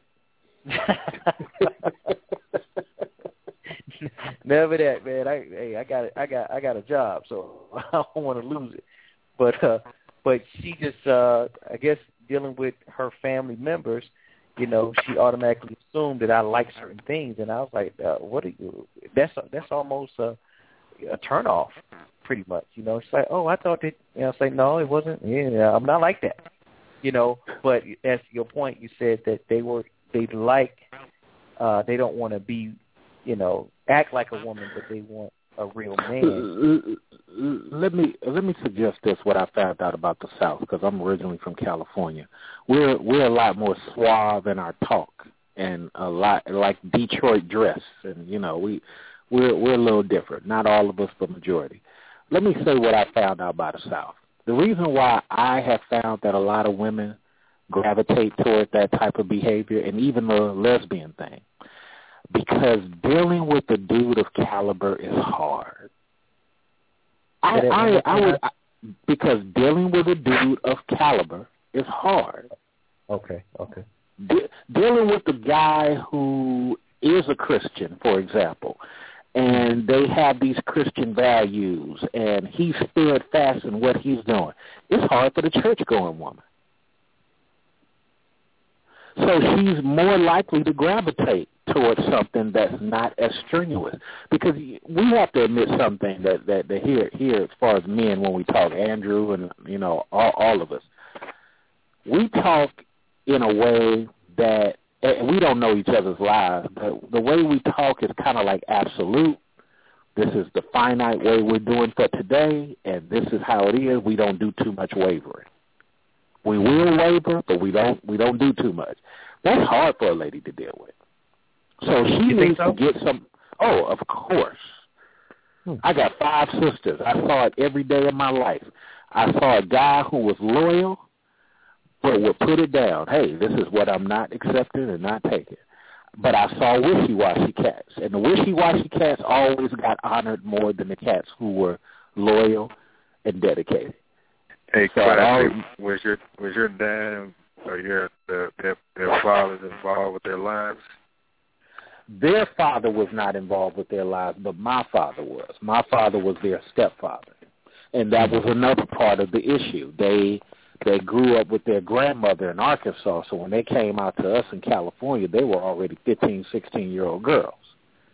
You see what I'm saying? So what my father put in, and he wasn't a great example either, was some sort of stability to where they appreciated him for stepping in the gap like that. You see what I'm saying? So they refer to him as their dad. But with that, it's like they needed more of a representation than what my dad did. I said on this show, my sister, her husband cheated on her, and I had to remind her, you never treated this dude with any respect. This dude put you in a 3-car garage home before you even made 26. Now, everybody on this panel's like, that's an achievement for a young 26-year-old dude. Mm-hmm. And you don't appreciate that? But no, you never did. The man would come in his own house. You would continue talking to mom as if this dude never entered his house. But my other sister got problems with her husband. She would at least stop. Hey, Mom, hold on. Hey, Nate, your food is in the oven. Totally different thing. So that's what I mean by that. It's hard to deal with a dude. I had a homeboy, and he's a hard prima donna person to deal with, even as a friend. But his girl left him, $70,000 salary man, to go get with a dude who had no job.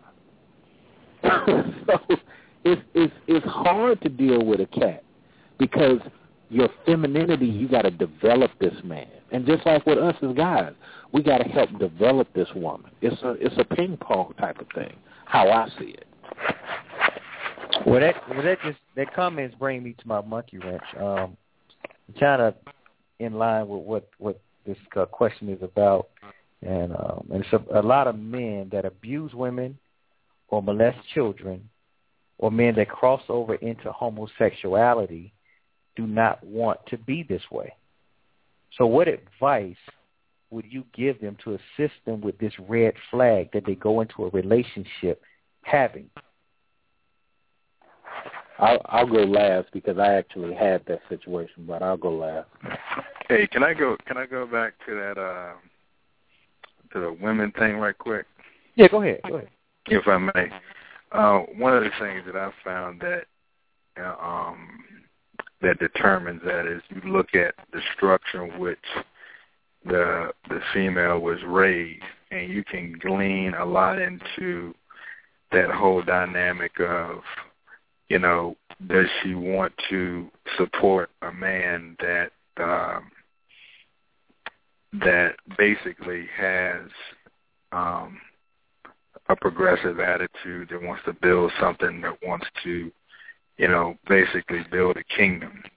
On the flip side of that, though, is when you look at some someone or some female who hasn't come from a structure that's compatible with the structure that you've been brought up in, I think that's where lies the problem. And I think what you have is a lot of times you have people marrying each other and they come from two different sides of the track and they trying to make it mesh together. And a lot of times, that ain't going to work out.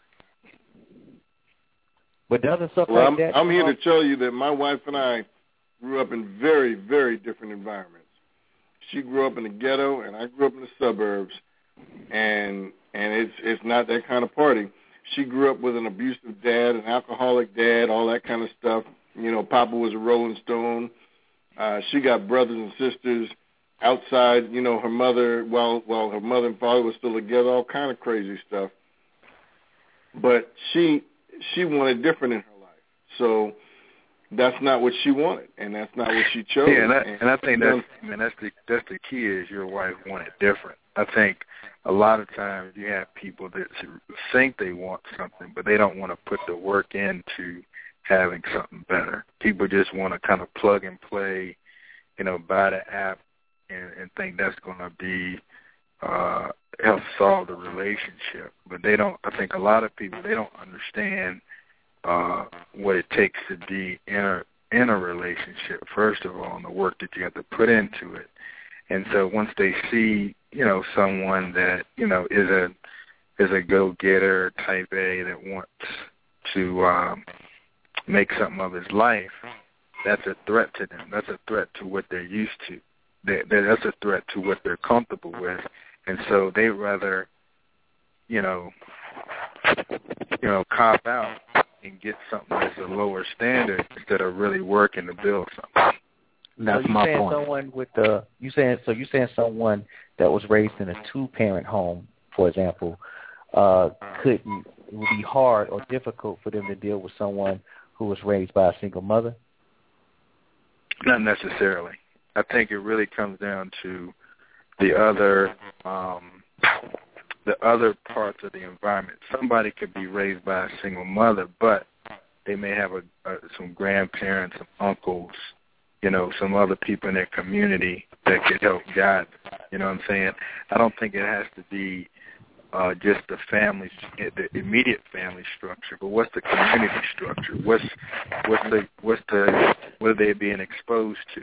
What are their parents into? I mean, a lot of times I see a lot of single moms that they want to raise their kids to be great, but they don't really have time to have a relationship. But what they do is they bring around their uncle, they bring around their grandfather, they bring around somebody in their community that does have a positive influence on their life to kind of show them this is what you should strive for, even if they can't provide it to them immediately. Well, go ahead. And I think that goes back to what you said about the whole children thing. It's like, what is this person seeing on a continuous basis? You know what I'm saying? It's thing we can give these kids is a vision of something better than ourselves. So, it's like he made a great point in that you have people, especially for guys, any male that has a non-abusive but family mindset, he's a great dude. I don't care what he look like. Again, a non-abusive family mindset. But what some people will get caught up in is what makes them wet. So what some people get caught up in is whether they have certain preferences and criteria that meet their preferences and criteria. And that's not a relationship. Some people will say, well, these other relationships are arranged and, people are not happy. You don't know that. Their children end up becoming our children's employers. So somebody's doing something right. But we build and don't leave the kid a legacy. We work for the government, but the kid is a hot mess by the time they're 25. We got our nice car, but the kid does not progress. So how can we say our situation was better? it all reflects in how well the kid develops and goes on to succeed after we pass on. If you was rolling around in a Mercedes-Benz, you and your wife, and, the kid, ain't developed, ain't nothing, he ain't took a step toward nothing, or she ain't took a step toward nothing, we can't say, well, that's the kid's fault. And, well, you got to put a lot of parameters in the kid's way for them to ultimately pick the right thing. Some of it is the kid's fault, but some of it is how you raise. And lastly, to the homosexual thing that you raised, I had a guy on a blog talk show, had the same thing. His title of the show was What If I Had a Father? And we had a long conversation. The reality is we as males do not care about strange boys like our community people did. Our community people didn't care if he wasn't his direct nephew or whatever. He had a conversation on you to help you become a man. This is why I said the whole pimp era wasn't as bad, because they helped romanticize the whole thing of pursuing a woman. And I'm not talking about pimps directly. I'm talking about that era. So, it's sad. Now we're in the era where there's no pimp and there's no evil man, and our relationships are worse. So there has to be something to that whole thing of manhood and what have you. And I think that's what you guys speak on this show constantly. Where's the manhood in the marriage? Where can I continue being a man and at the same time be married, or do I have to conform and be invisible? That's how I perceive the show. Thanks, brother. And it's a point that I wanted to make. A guy had told us. Well, he was on a show, and I got a chance to talk to him personally, and he was trying to figure out about the women. I was trying to figure. He was an abuser. He used to be an abuser of women, and he used to beat them up pretty bad. To the point where, they just hospitalized and all that other stuff. So it was a question asked to him, well, how do you know what woman would accept that kind of thing from you? And he told me, he told the group, I was looking for the flags. He said, I was looking for the red flags of no man in the house, no older brothers, single mom that worked all the time, and low self-esteem. And he said that it kind of glows on them without them saying a word. So that was very powerful to me, because he can identify without words by just looking at a woman if they didn't have a father in the home. Now, he would have to ask questions to find out if they had brothers or not. But he can just tell by their self-esteem. So how do we keep this? And then on the other hand, I know of a situation where a girl was in an abusive relationship with both parents in the house, and they never did know anything about it. But she still, those flags were still on her. Well, I'm gonna add this quick two sentences. Also, a pimp told me how you can find out whether a woman is willing to prostitute herself. He said that whole rebellious spirit, the tattoos, the I don't want to listen, the I'm against family values. He said those would be the main ones that wanted to get out there and walk the track. So how do we, and with that mentality, Classy, how do you change your daughters, or how do we, as fathers, instill in our daughters to cast those red flags away from her so they won't be easily identified as prey? Yeah, and I'll take a stab at that, because I have two daughters, and I'm often commented about how pleasant their demeanor is, how respectful they are, how they're the star student. And it's oftentimes, that old adage, you're only what I say, you could tell a tree by the fruit that it bears. And, you know, my children, my two older daughters, you know, again, I may have trouble with them, you know, getting them to listen around here, but when they go outside of these four walls, you know, there's really minimal to no complaints. And on the flip side, there's more praise and compliments about my children. And, you know, so to your question, the whole point is about, number one, you have to be there. And what I mean by being there is you have to be engaged in what they're doing, and who they are, and as they grow and mature. Like, we have to be there. And so there are no, you know, potential red flags with, you know, with them as far as not being a respectable child or anything. It's like you say, it glows on them. They have a glow on them about the fact that they have their father around. It's indicative, you know, that their father is around, because a woman's first love with the opposite sex is her father.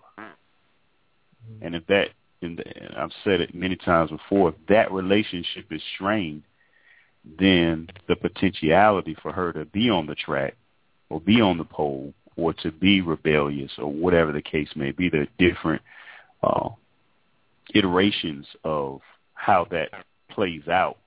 But if that relationship with her father is strained in any way, then she could be, you know, potentially hard to handle as a wife. Yeah, well, right now, Rodney, your daughters are under 13, and you're not 11 and 7. Okay, so the problems that I'm talking about, you probably won't meet them until they get, you know, breast age or 16 or boy driven, you know. So you might not see that right now, because right now they don't want to be the apple of daddy's eye until a young man come along that likes them, and then they start smelling themselves, as the old people used to call it. But to those who have older daughters, or preacher's kids, or, you know, two-parent homes, you know, I found out when my daughter got suspended last week that she cursed because they had to tell you what happened on the incident report, and it stated what she said, and I didn't identify with that. So I'm like, what is this? You curse? I was totally shocked that my daughter said a curse word, and said it out loud so everybody can hear it.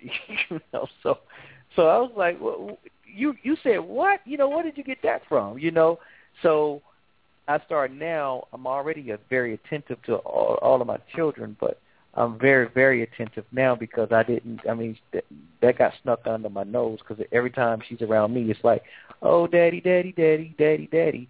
And it's no signs that she would even say such words.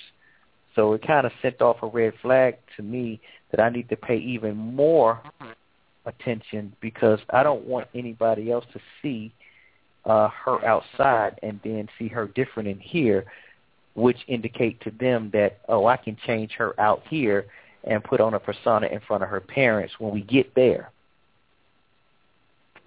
To answer your question directly, what I found as an honor student is that a busy mind has less time for nonsense.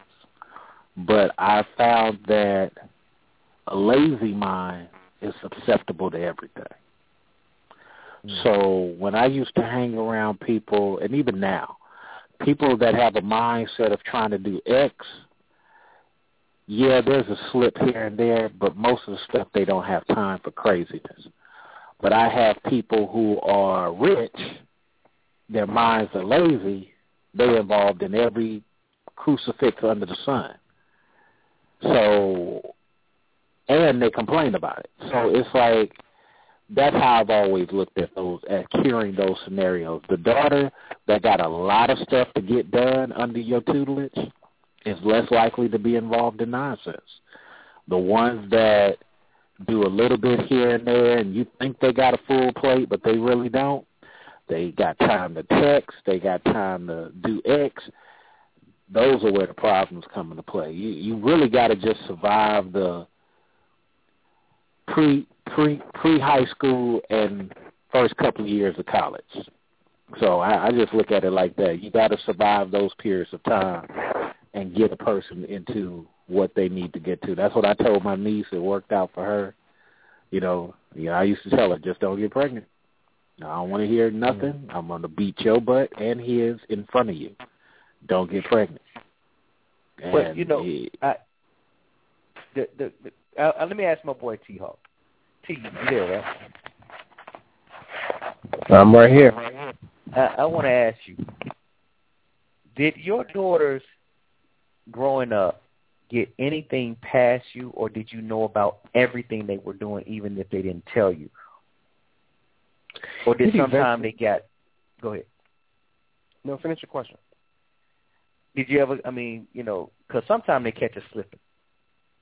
Sure. Have you ever got caught slipping, like, man, you done had sex for the first – how many guys? How many has it been? I can only imagine that will blow a father's mind to find out that his daughter has had sex, and you didn't see any flags. Was there anything that you caught off, that they caught you off guard with, that it was no flag shown at all? I think that we would be crazy to believe that we are going to catch anything. There were some things that caught me slipping. Well, let me not say slipping. I stumbled. Okay. You know what I mean? I stumbled a little bit, but I was always on top of them. Hey, somebody always moving on around. top of it. Okay, put your move. Okay, I'm good. I hear you. Go ahead. Yeah, I was always on top of, I was always nosy. I was always asking questions. I was always concerned, so yes, they wanted to get away and trick Daddy. Yes, they wanted to do things that Daddy wouldn't approve of, but it always came back. Just like with your child.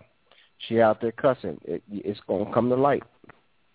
They can run away for a little while, but you're going to catch them because you got more endurance than them. You got more time to find out what they're doing than they have time to do wrong. So did anything ever shock you? Shock me? Of course.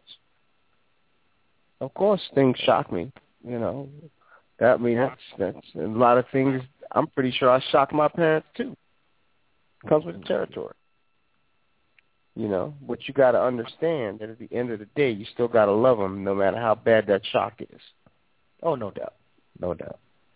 You know what I'm saying? So, and then you can't be naive to it. Where did my daughter learn these curse words kind of sounds naive to me. Oh, no. Well, I know that they curse at school, but and I know that not my daughter, I know that people's children curse at school. Not naive to that. But I was under in the impression that, if you got something to say about me and I'm your father, or if you got something to say to somebody and a teacher is present, you wouldn't say these things in front of teachers. You wouldn't blurt them out. You wouldn't be that dumb for somebody who got weight or who's in the authoritative position that can tell on you. You wouldn't say it in front of them. I mean, we was kids. We said things in front of other kids, but we would dare not say it in front of the adults. And maybe I'm naive to the fact that they don't care nowadays if the teacher is present or not when they start using these words. I think that I was more shocked about that vice her actually cursing. I mean, when the teacher say your daughter's saying something, I'm like, are you that stupid that you had to say this in front of a teacher? And I didn't even know you cursed, but in front of the teacher? Yeah. That kind of threw me off. Gotcha. So, and I'm like, well, what else do you do? Exactly. And that's you have to prepare yourself for whatever when it comes to raising kids, especially girls. especially girls, because they will shock you, they will break your heart, they will do all kind of things to you, test your manhood. I mean, I went through all that with my daughters. Let me tell you something. I wasn't prepared for any of it, but I'm prepared now. Because it hardened me. They gone now. They out of the house right now. Well, yeah, but it's still, I'm still a parent, so there's a lot more things that can happen. Just because they're out the house don't mean nothing. That phone still rings. I still keep my phone next to my bed, in case one of them call. So, I mean, it doesn't, wherever you live at, it doesn't matter. You're still your girls. Mm-hmm. We still got one here now, so. Oh, okay. So, I mean, it is what it is. That's just a unique perspective, because I always thought like Rodney thought. I raise you and I love you and I pour love into you and I just, your brother open the door for you to show you what a real man is. So I take you out for dates, so on and so forth. And then this pops up. It's like, I didn't think that I would have this result from all of that. I gotta blame the Atlanta housewives culture that we live in now. The unfortunate thing, and I saw it with my sisters. My sisters used to say to me, Mom and Dad let you do X. I said, you know what? Look, let me tell y'all something, because y'all been doing this since we was kids. I said, look, Mom and Dad knew where I was. I was playing basketball over here, or I was playing football over there. They can drive by and see me at the same spot I say I be at. You guys are trying to get into some boy's house with the doors closed. Totally different scenario.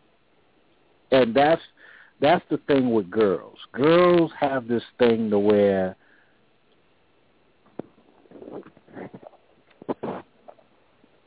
they want to test who they are based on parameters they know they shouldn't be doing.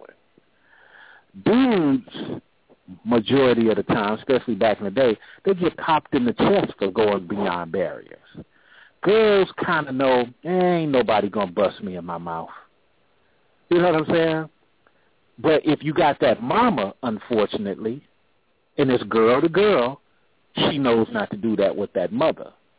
That's the difference between, I think, when dad is involved with the little girl. It's like, I know I ain't going to get wrong. We're going to talk it out. We're going to work it out. And I understand they should, but girls just seem a little bit presumptuous in how they get down. But when it's that mom that might chump you off, you get a girl say, oh, no, I ain't going to do that. My mom will kill me. Or you get that dad that are like, okay, I will pop you off in front of your friends. Oh, wait, oh, no. Talk back, oh, no. So, I had the fear of God in my niece. I told my niece, because my niece knew my street cred. I said, I will go down, lay in a garbage can, wait for you and this idiot to get and beat him in front of you. You better not get. And she was like, Uncle. I was like, look, I'm very serious. Guess what? No problems. And I'm miles away. So, it's the same thing with my nephews. I would give them commands. He saw them in 8 years. I would give them commands. Hey, look, you need to have XYZ done. Yeah, but Uncle, hey, dude, I don't care what Grandma and Grandma said. Do not have me get on a plane and come see you. Very next day, hey, Junior brought such and such. I know he did.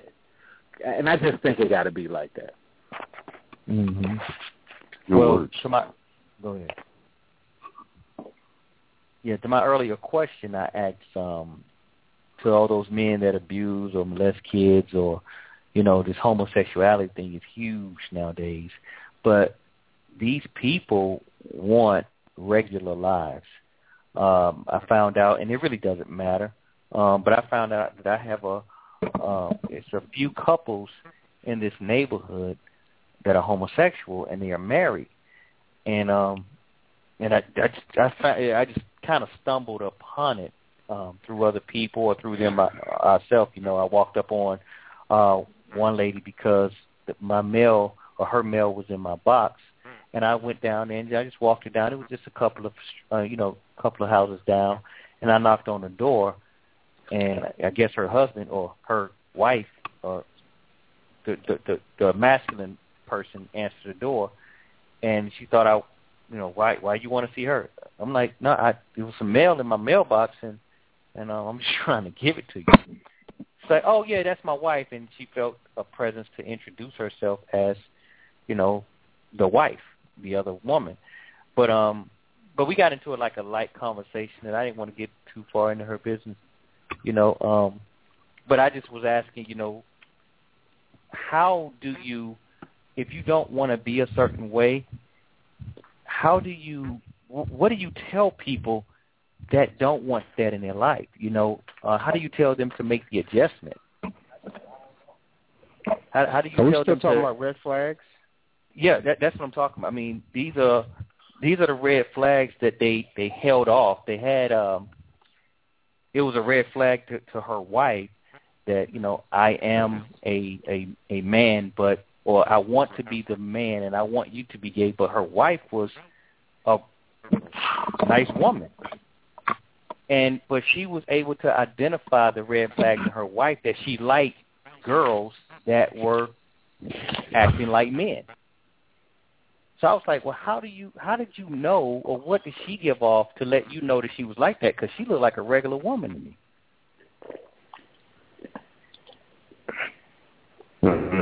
It just kind of threw me It just kind of threw me completely off to how these women that are dudes act or know, because they want pretty women too. As a single dude, and I told you guys I've dated lesbians before. I'm gonna say this about that whole community: very feminine women are not used to very masculine men. Let me say that very clear. I don't care how much you see your homeboy or your cousin, he's a man. Very feminine women are not used to very authoritative masculine men. I'm not talking abusive. I mean like baritone, hey sweetheart, I need for you to do X, Y, Z. And in return, I'm going to give you this romance. I'm going to put this in your ear. They are not used to that. So what lesbian women have found out is a game of control. I'm going to go in and I'm going to create this facade in order for this person to give me control. And I'm going to keep up this facade, even if maybe I don't like it, which is why I've dated some lesbians on the hush-hush that they didn't want their girlfriends to know, because that isn't necessarily what they want. It's just what the control allows them to have. Now, you'll have people argue this to me, and I'll say, okay, if what you're saying is true, then I would have never had the opportunity to date lesbians. Well, they weren't lesbians. Well, see, now you're trying to label what they override their label. It's like if you're a lesbian person or you're a gay person and you're doing your thing, you need to be comfortable in what you're doing. So the red flag you speak of, it's not so much of a red flag. It's that this person did not get the combination of softness and affection along with dominance. And that's all it is. Well, and that's what I provide the women I deal with: mental softness and dominance. But when the lady in the relationship, the lady wife, she made the comment, you think I want to be this way? I don't want to be like that. So that's why I was like, well, if you don't want to be like that, I'm thinking to myself, because I didn't want to insult, because when you're talking to a different class of people that think a whole totally different way, you don't want to say too much to insult them. You don't know where their mind frame is at. But I finally, the reason why I brought that up, because I see what the offense or the threat, or seemed to be a threat, when the masculine wife came to the door and like, who are you? Because she even know that her wife don't want to be the way she is. Right. But you know what? Without even knowing that, I just explained that. Without even knowing that story. Because majority of those situations are like that. Majority, and I'm not knocking them. I'm just telling you 100% what it is. It's the same way in the gay male community. Most of those guys I keep telling people, when you see older gay people, if they're not both old, one guy is richer than the other guy. And it's been like that since the days of Greece.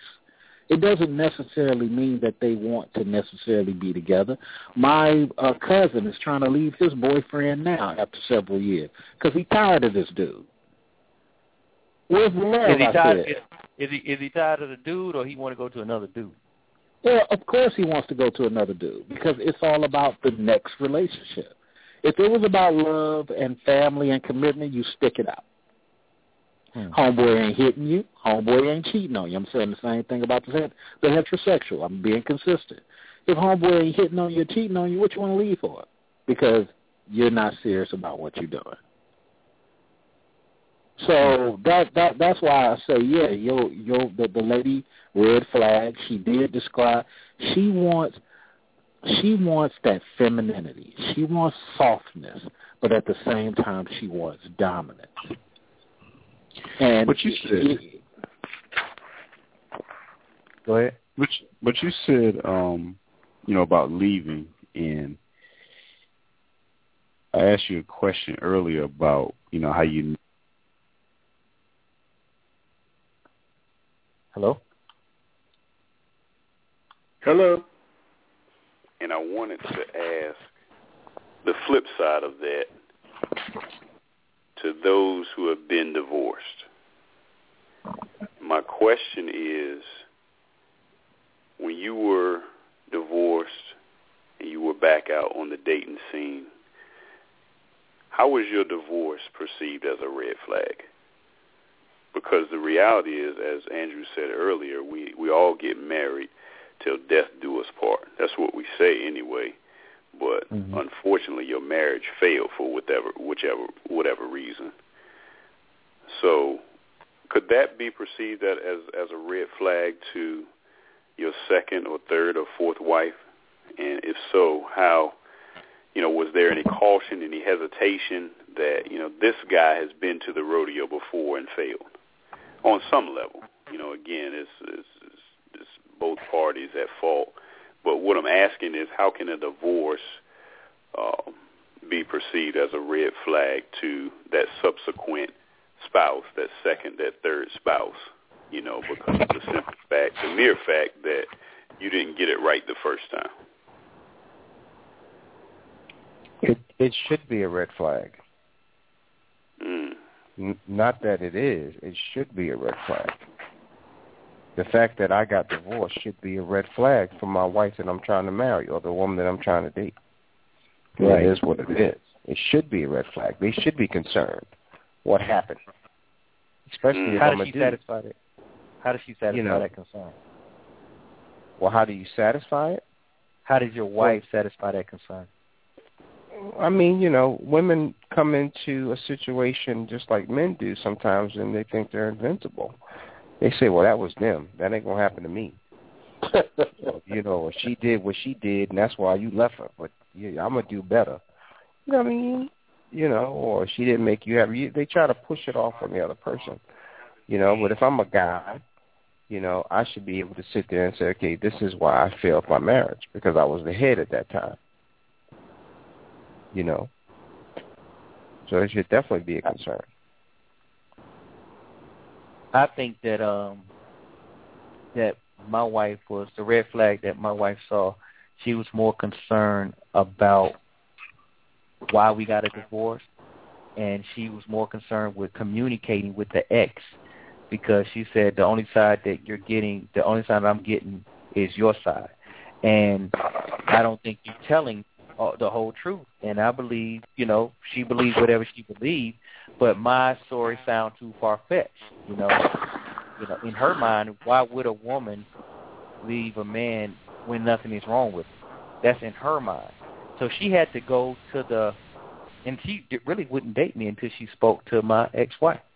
And I thought that was kind of awkward, but that satisfied her curiosity, that satisfied, that solidified my answers to her when I told her why I got a divorce. But, they're not going to believe you when you tell them, hey, it's all her fault. Or if it seems to be all her fault, you're not going to tell them nothing that you did bad. For the most part, Well, I'm not saying everybody else. Well, I mean, also, what plays is who fired who.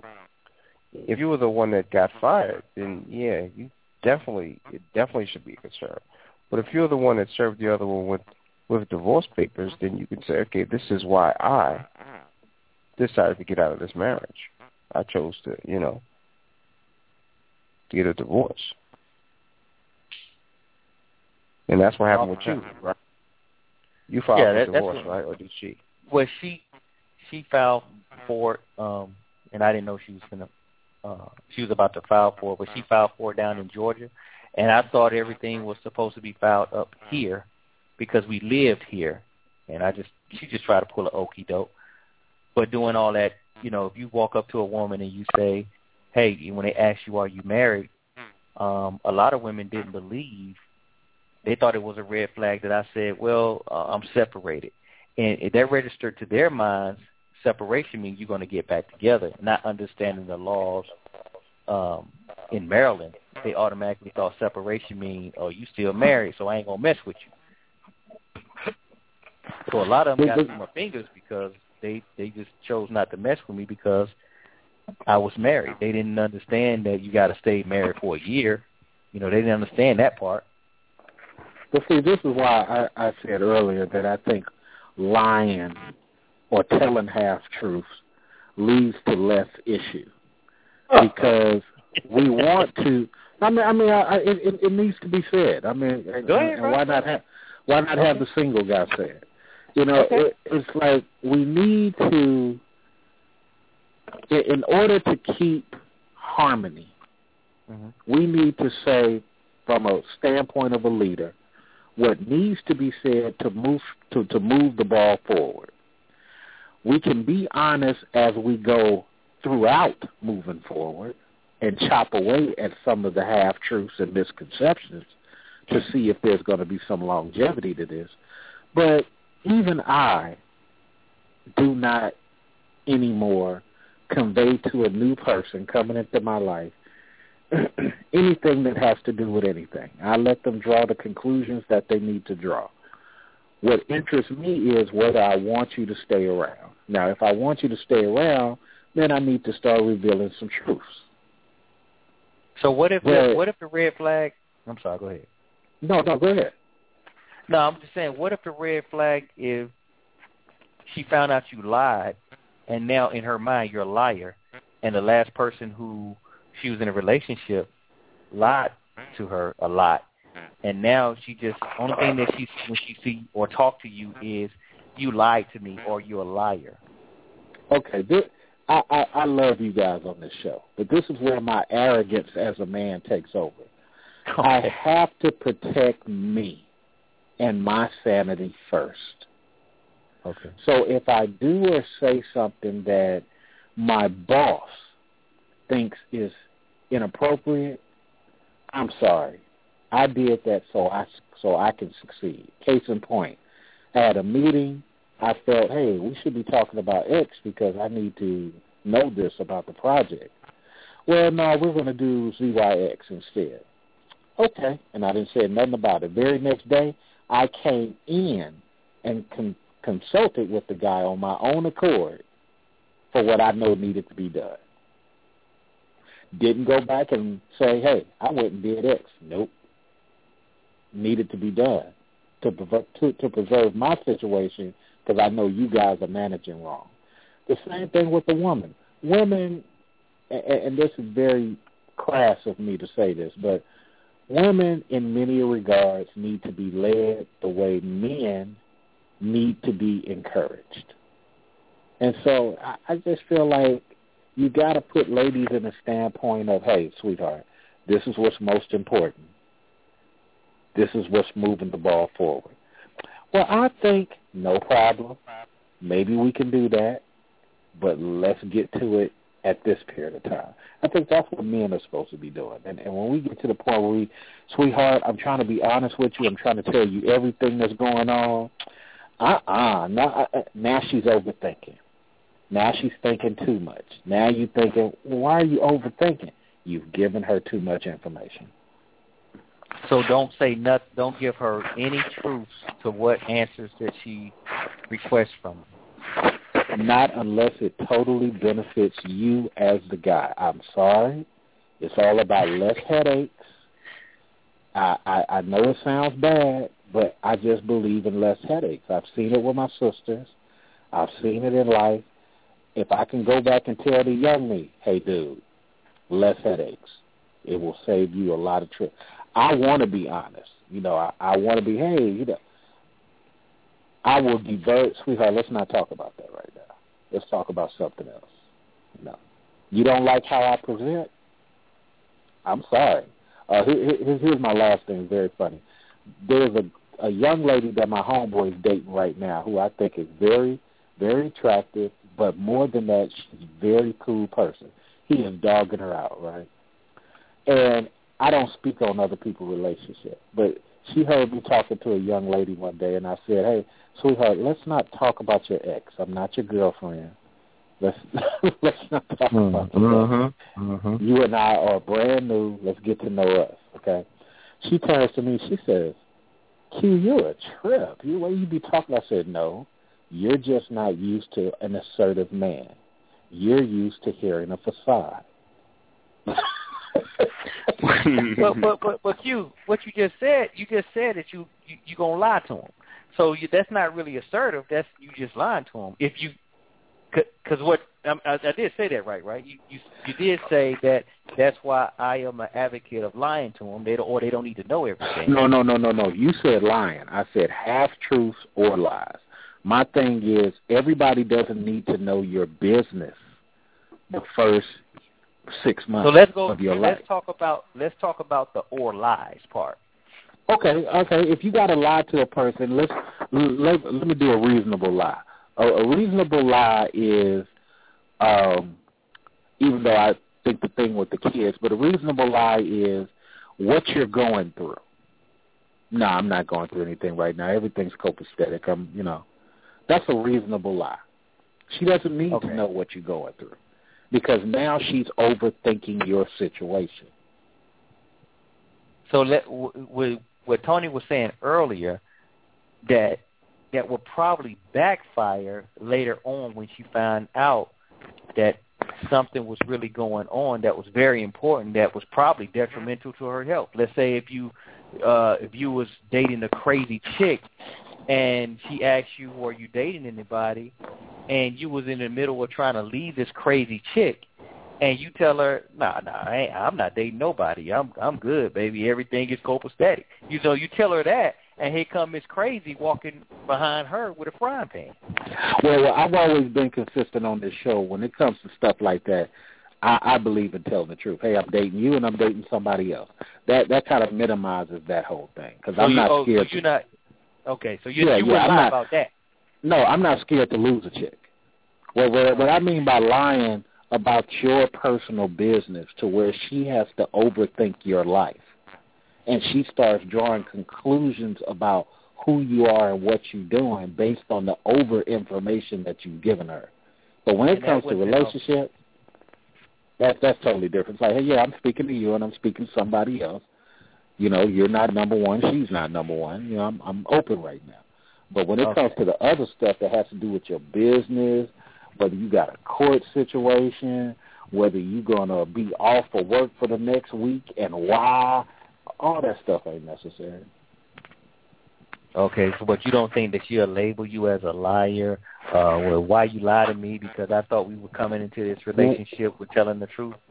Why should it matter? You are the guy in charge of your life. You're trying to pick the best person for your circle.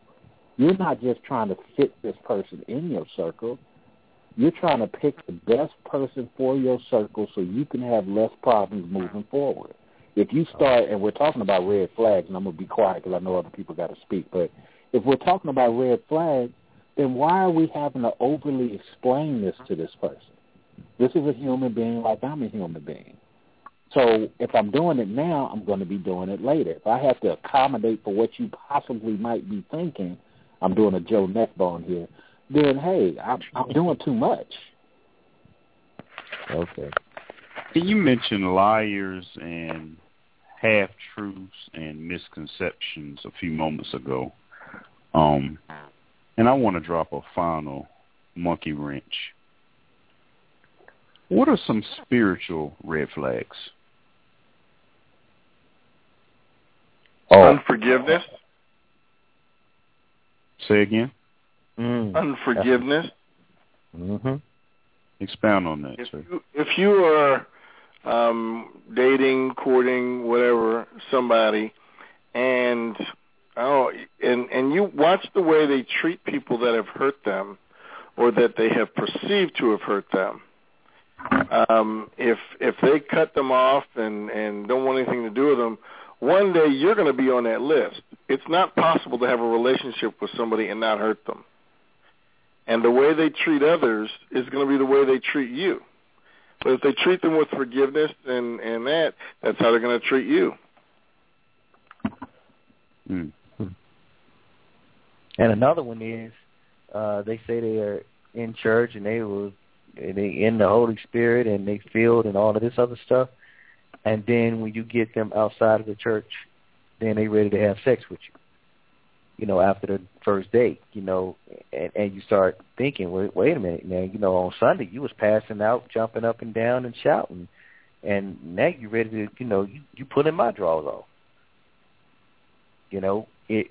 The contradiction from how they were in the building from how they are in the street, that's a serious red flag for me, because I believe a spiritual person is supposed to make their best effort to maintain, because that's a lifestyle. It's not something you pick up and put down.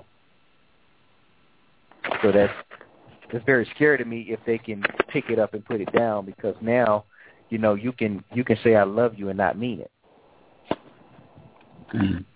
Now, struggling is different. Go ahead. I'm sorry. I want to see how she spiritually handles that church parking lot. If she's humble enough to survive that church parking lot and shows me that she has the Spirit of God to deal in peace with that church parking lot, that is a way to go.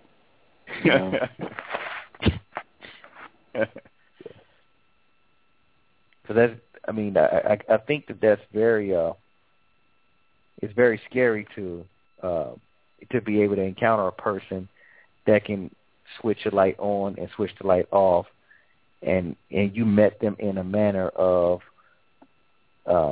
in a building, in a church building, and you met them in a manner of worshiping, and you appreciated or loved the way they worship, and that brought your attraction to them.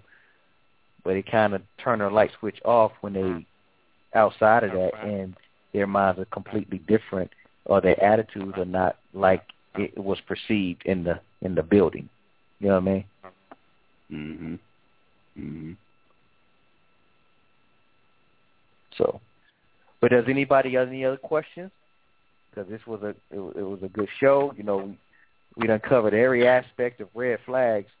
I want to know what surviving a church parking lot means. You know what? It's like this.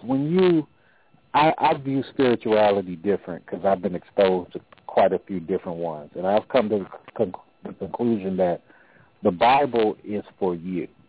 The Bible is your measurement of your humbleness toward things around you. And we use the Bible many times on other people, on what we feel they should be doing. But I feel like any spirituality that you practice is really about you. So when you go out to a church or any pressure environment in the parking lot, and you're not able to keep that humbleness of God, to keep those practices in place, that says a lot. Because, in samurai religion, which helped me understand a lot of religion, if you do not wake up every day and practice what you say you believe, how then, therefore, can you say you believe it? So when you're under pressure situations, you need to be able to stand steadfast in those things that you say you believe? And that's really how I judge it. I look at it, I'm not perfect myself, but I'm very humble. I'm very patient. I'm very calculated. So if I got to be in a situation when I'm sitting in a parking lot for 2 hours trying to get out, I'm chill about it.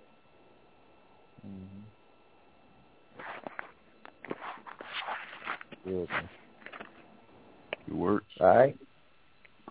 Any other questions, Rodney? No, sir. Anybody got any other thing you say? No, sir. Okay, man. We appreciate you guys calling in. Until next Tuesday, we're going to be engaged in another conversation, and it will be on, I think the subject is trapped. No. Am I a man?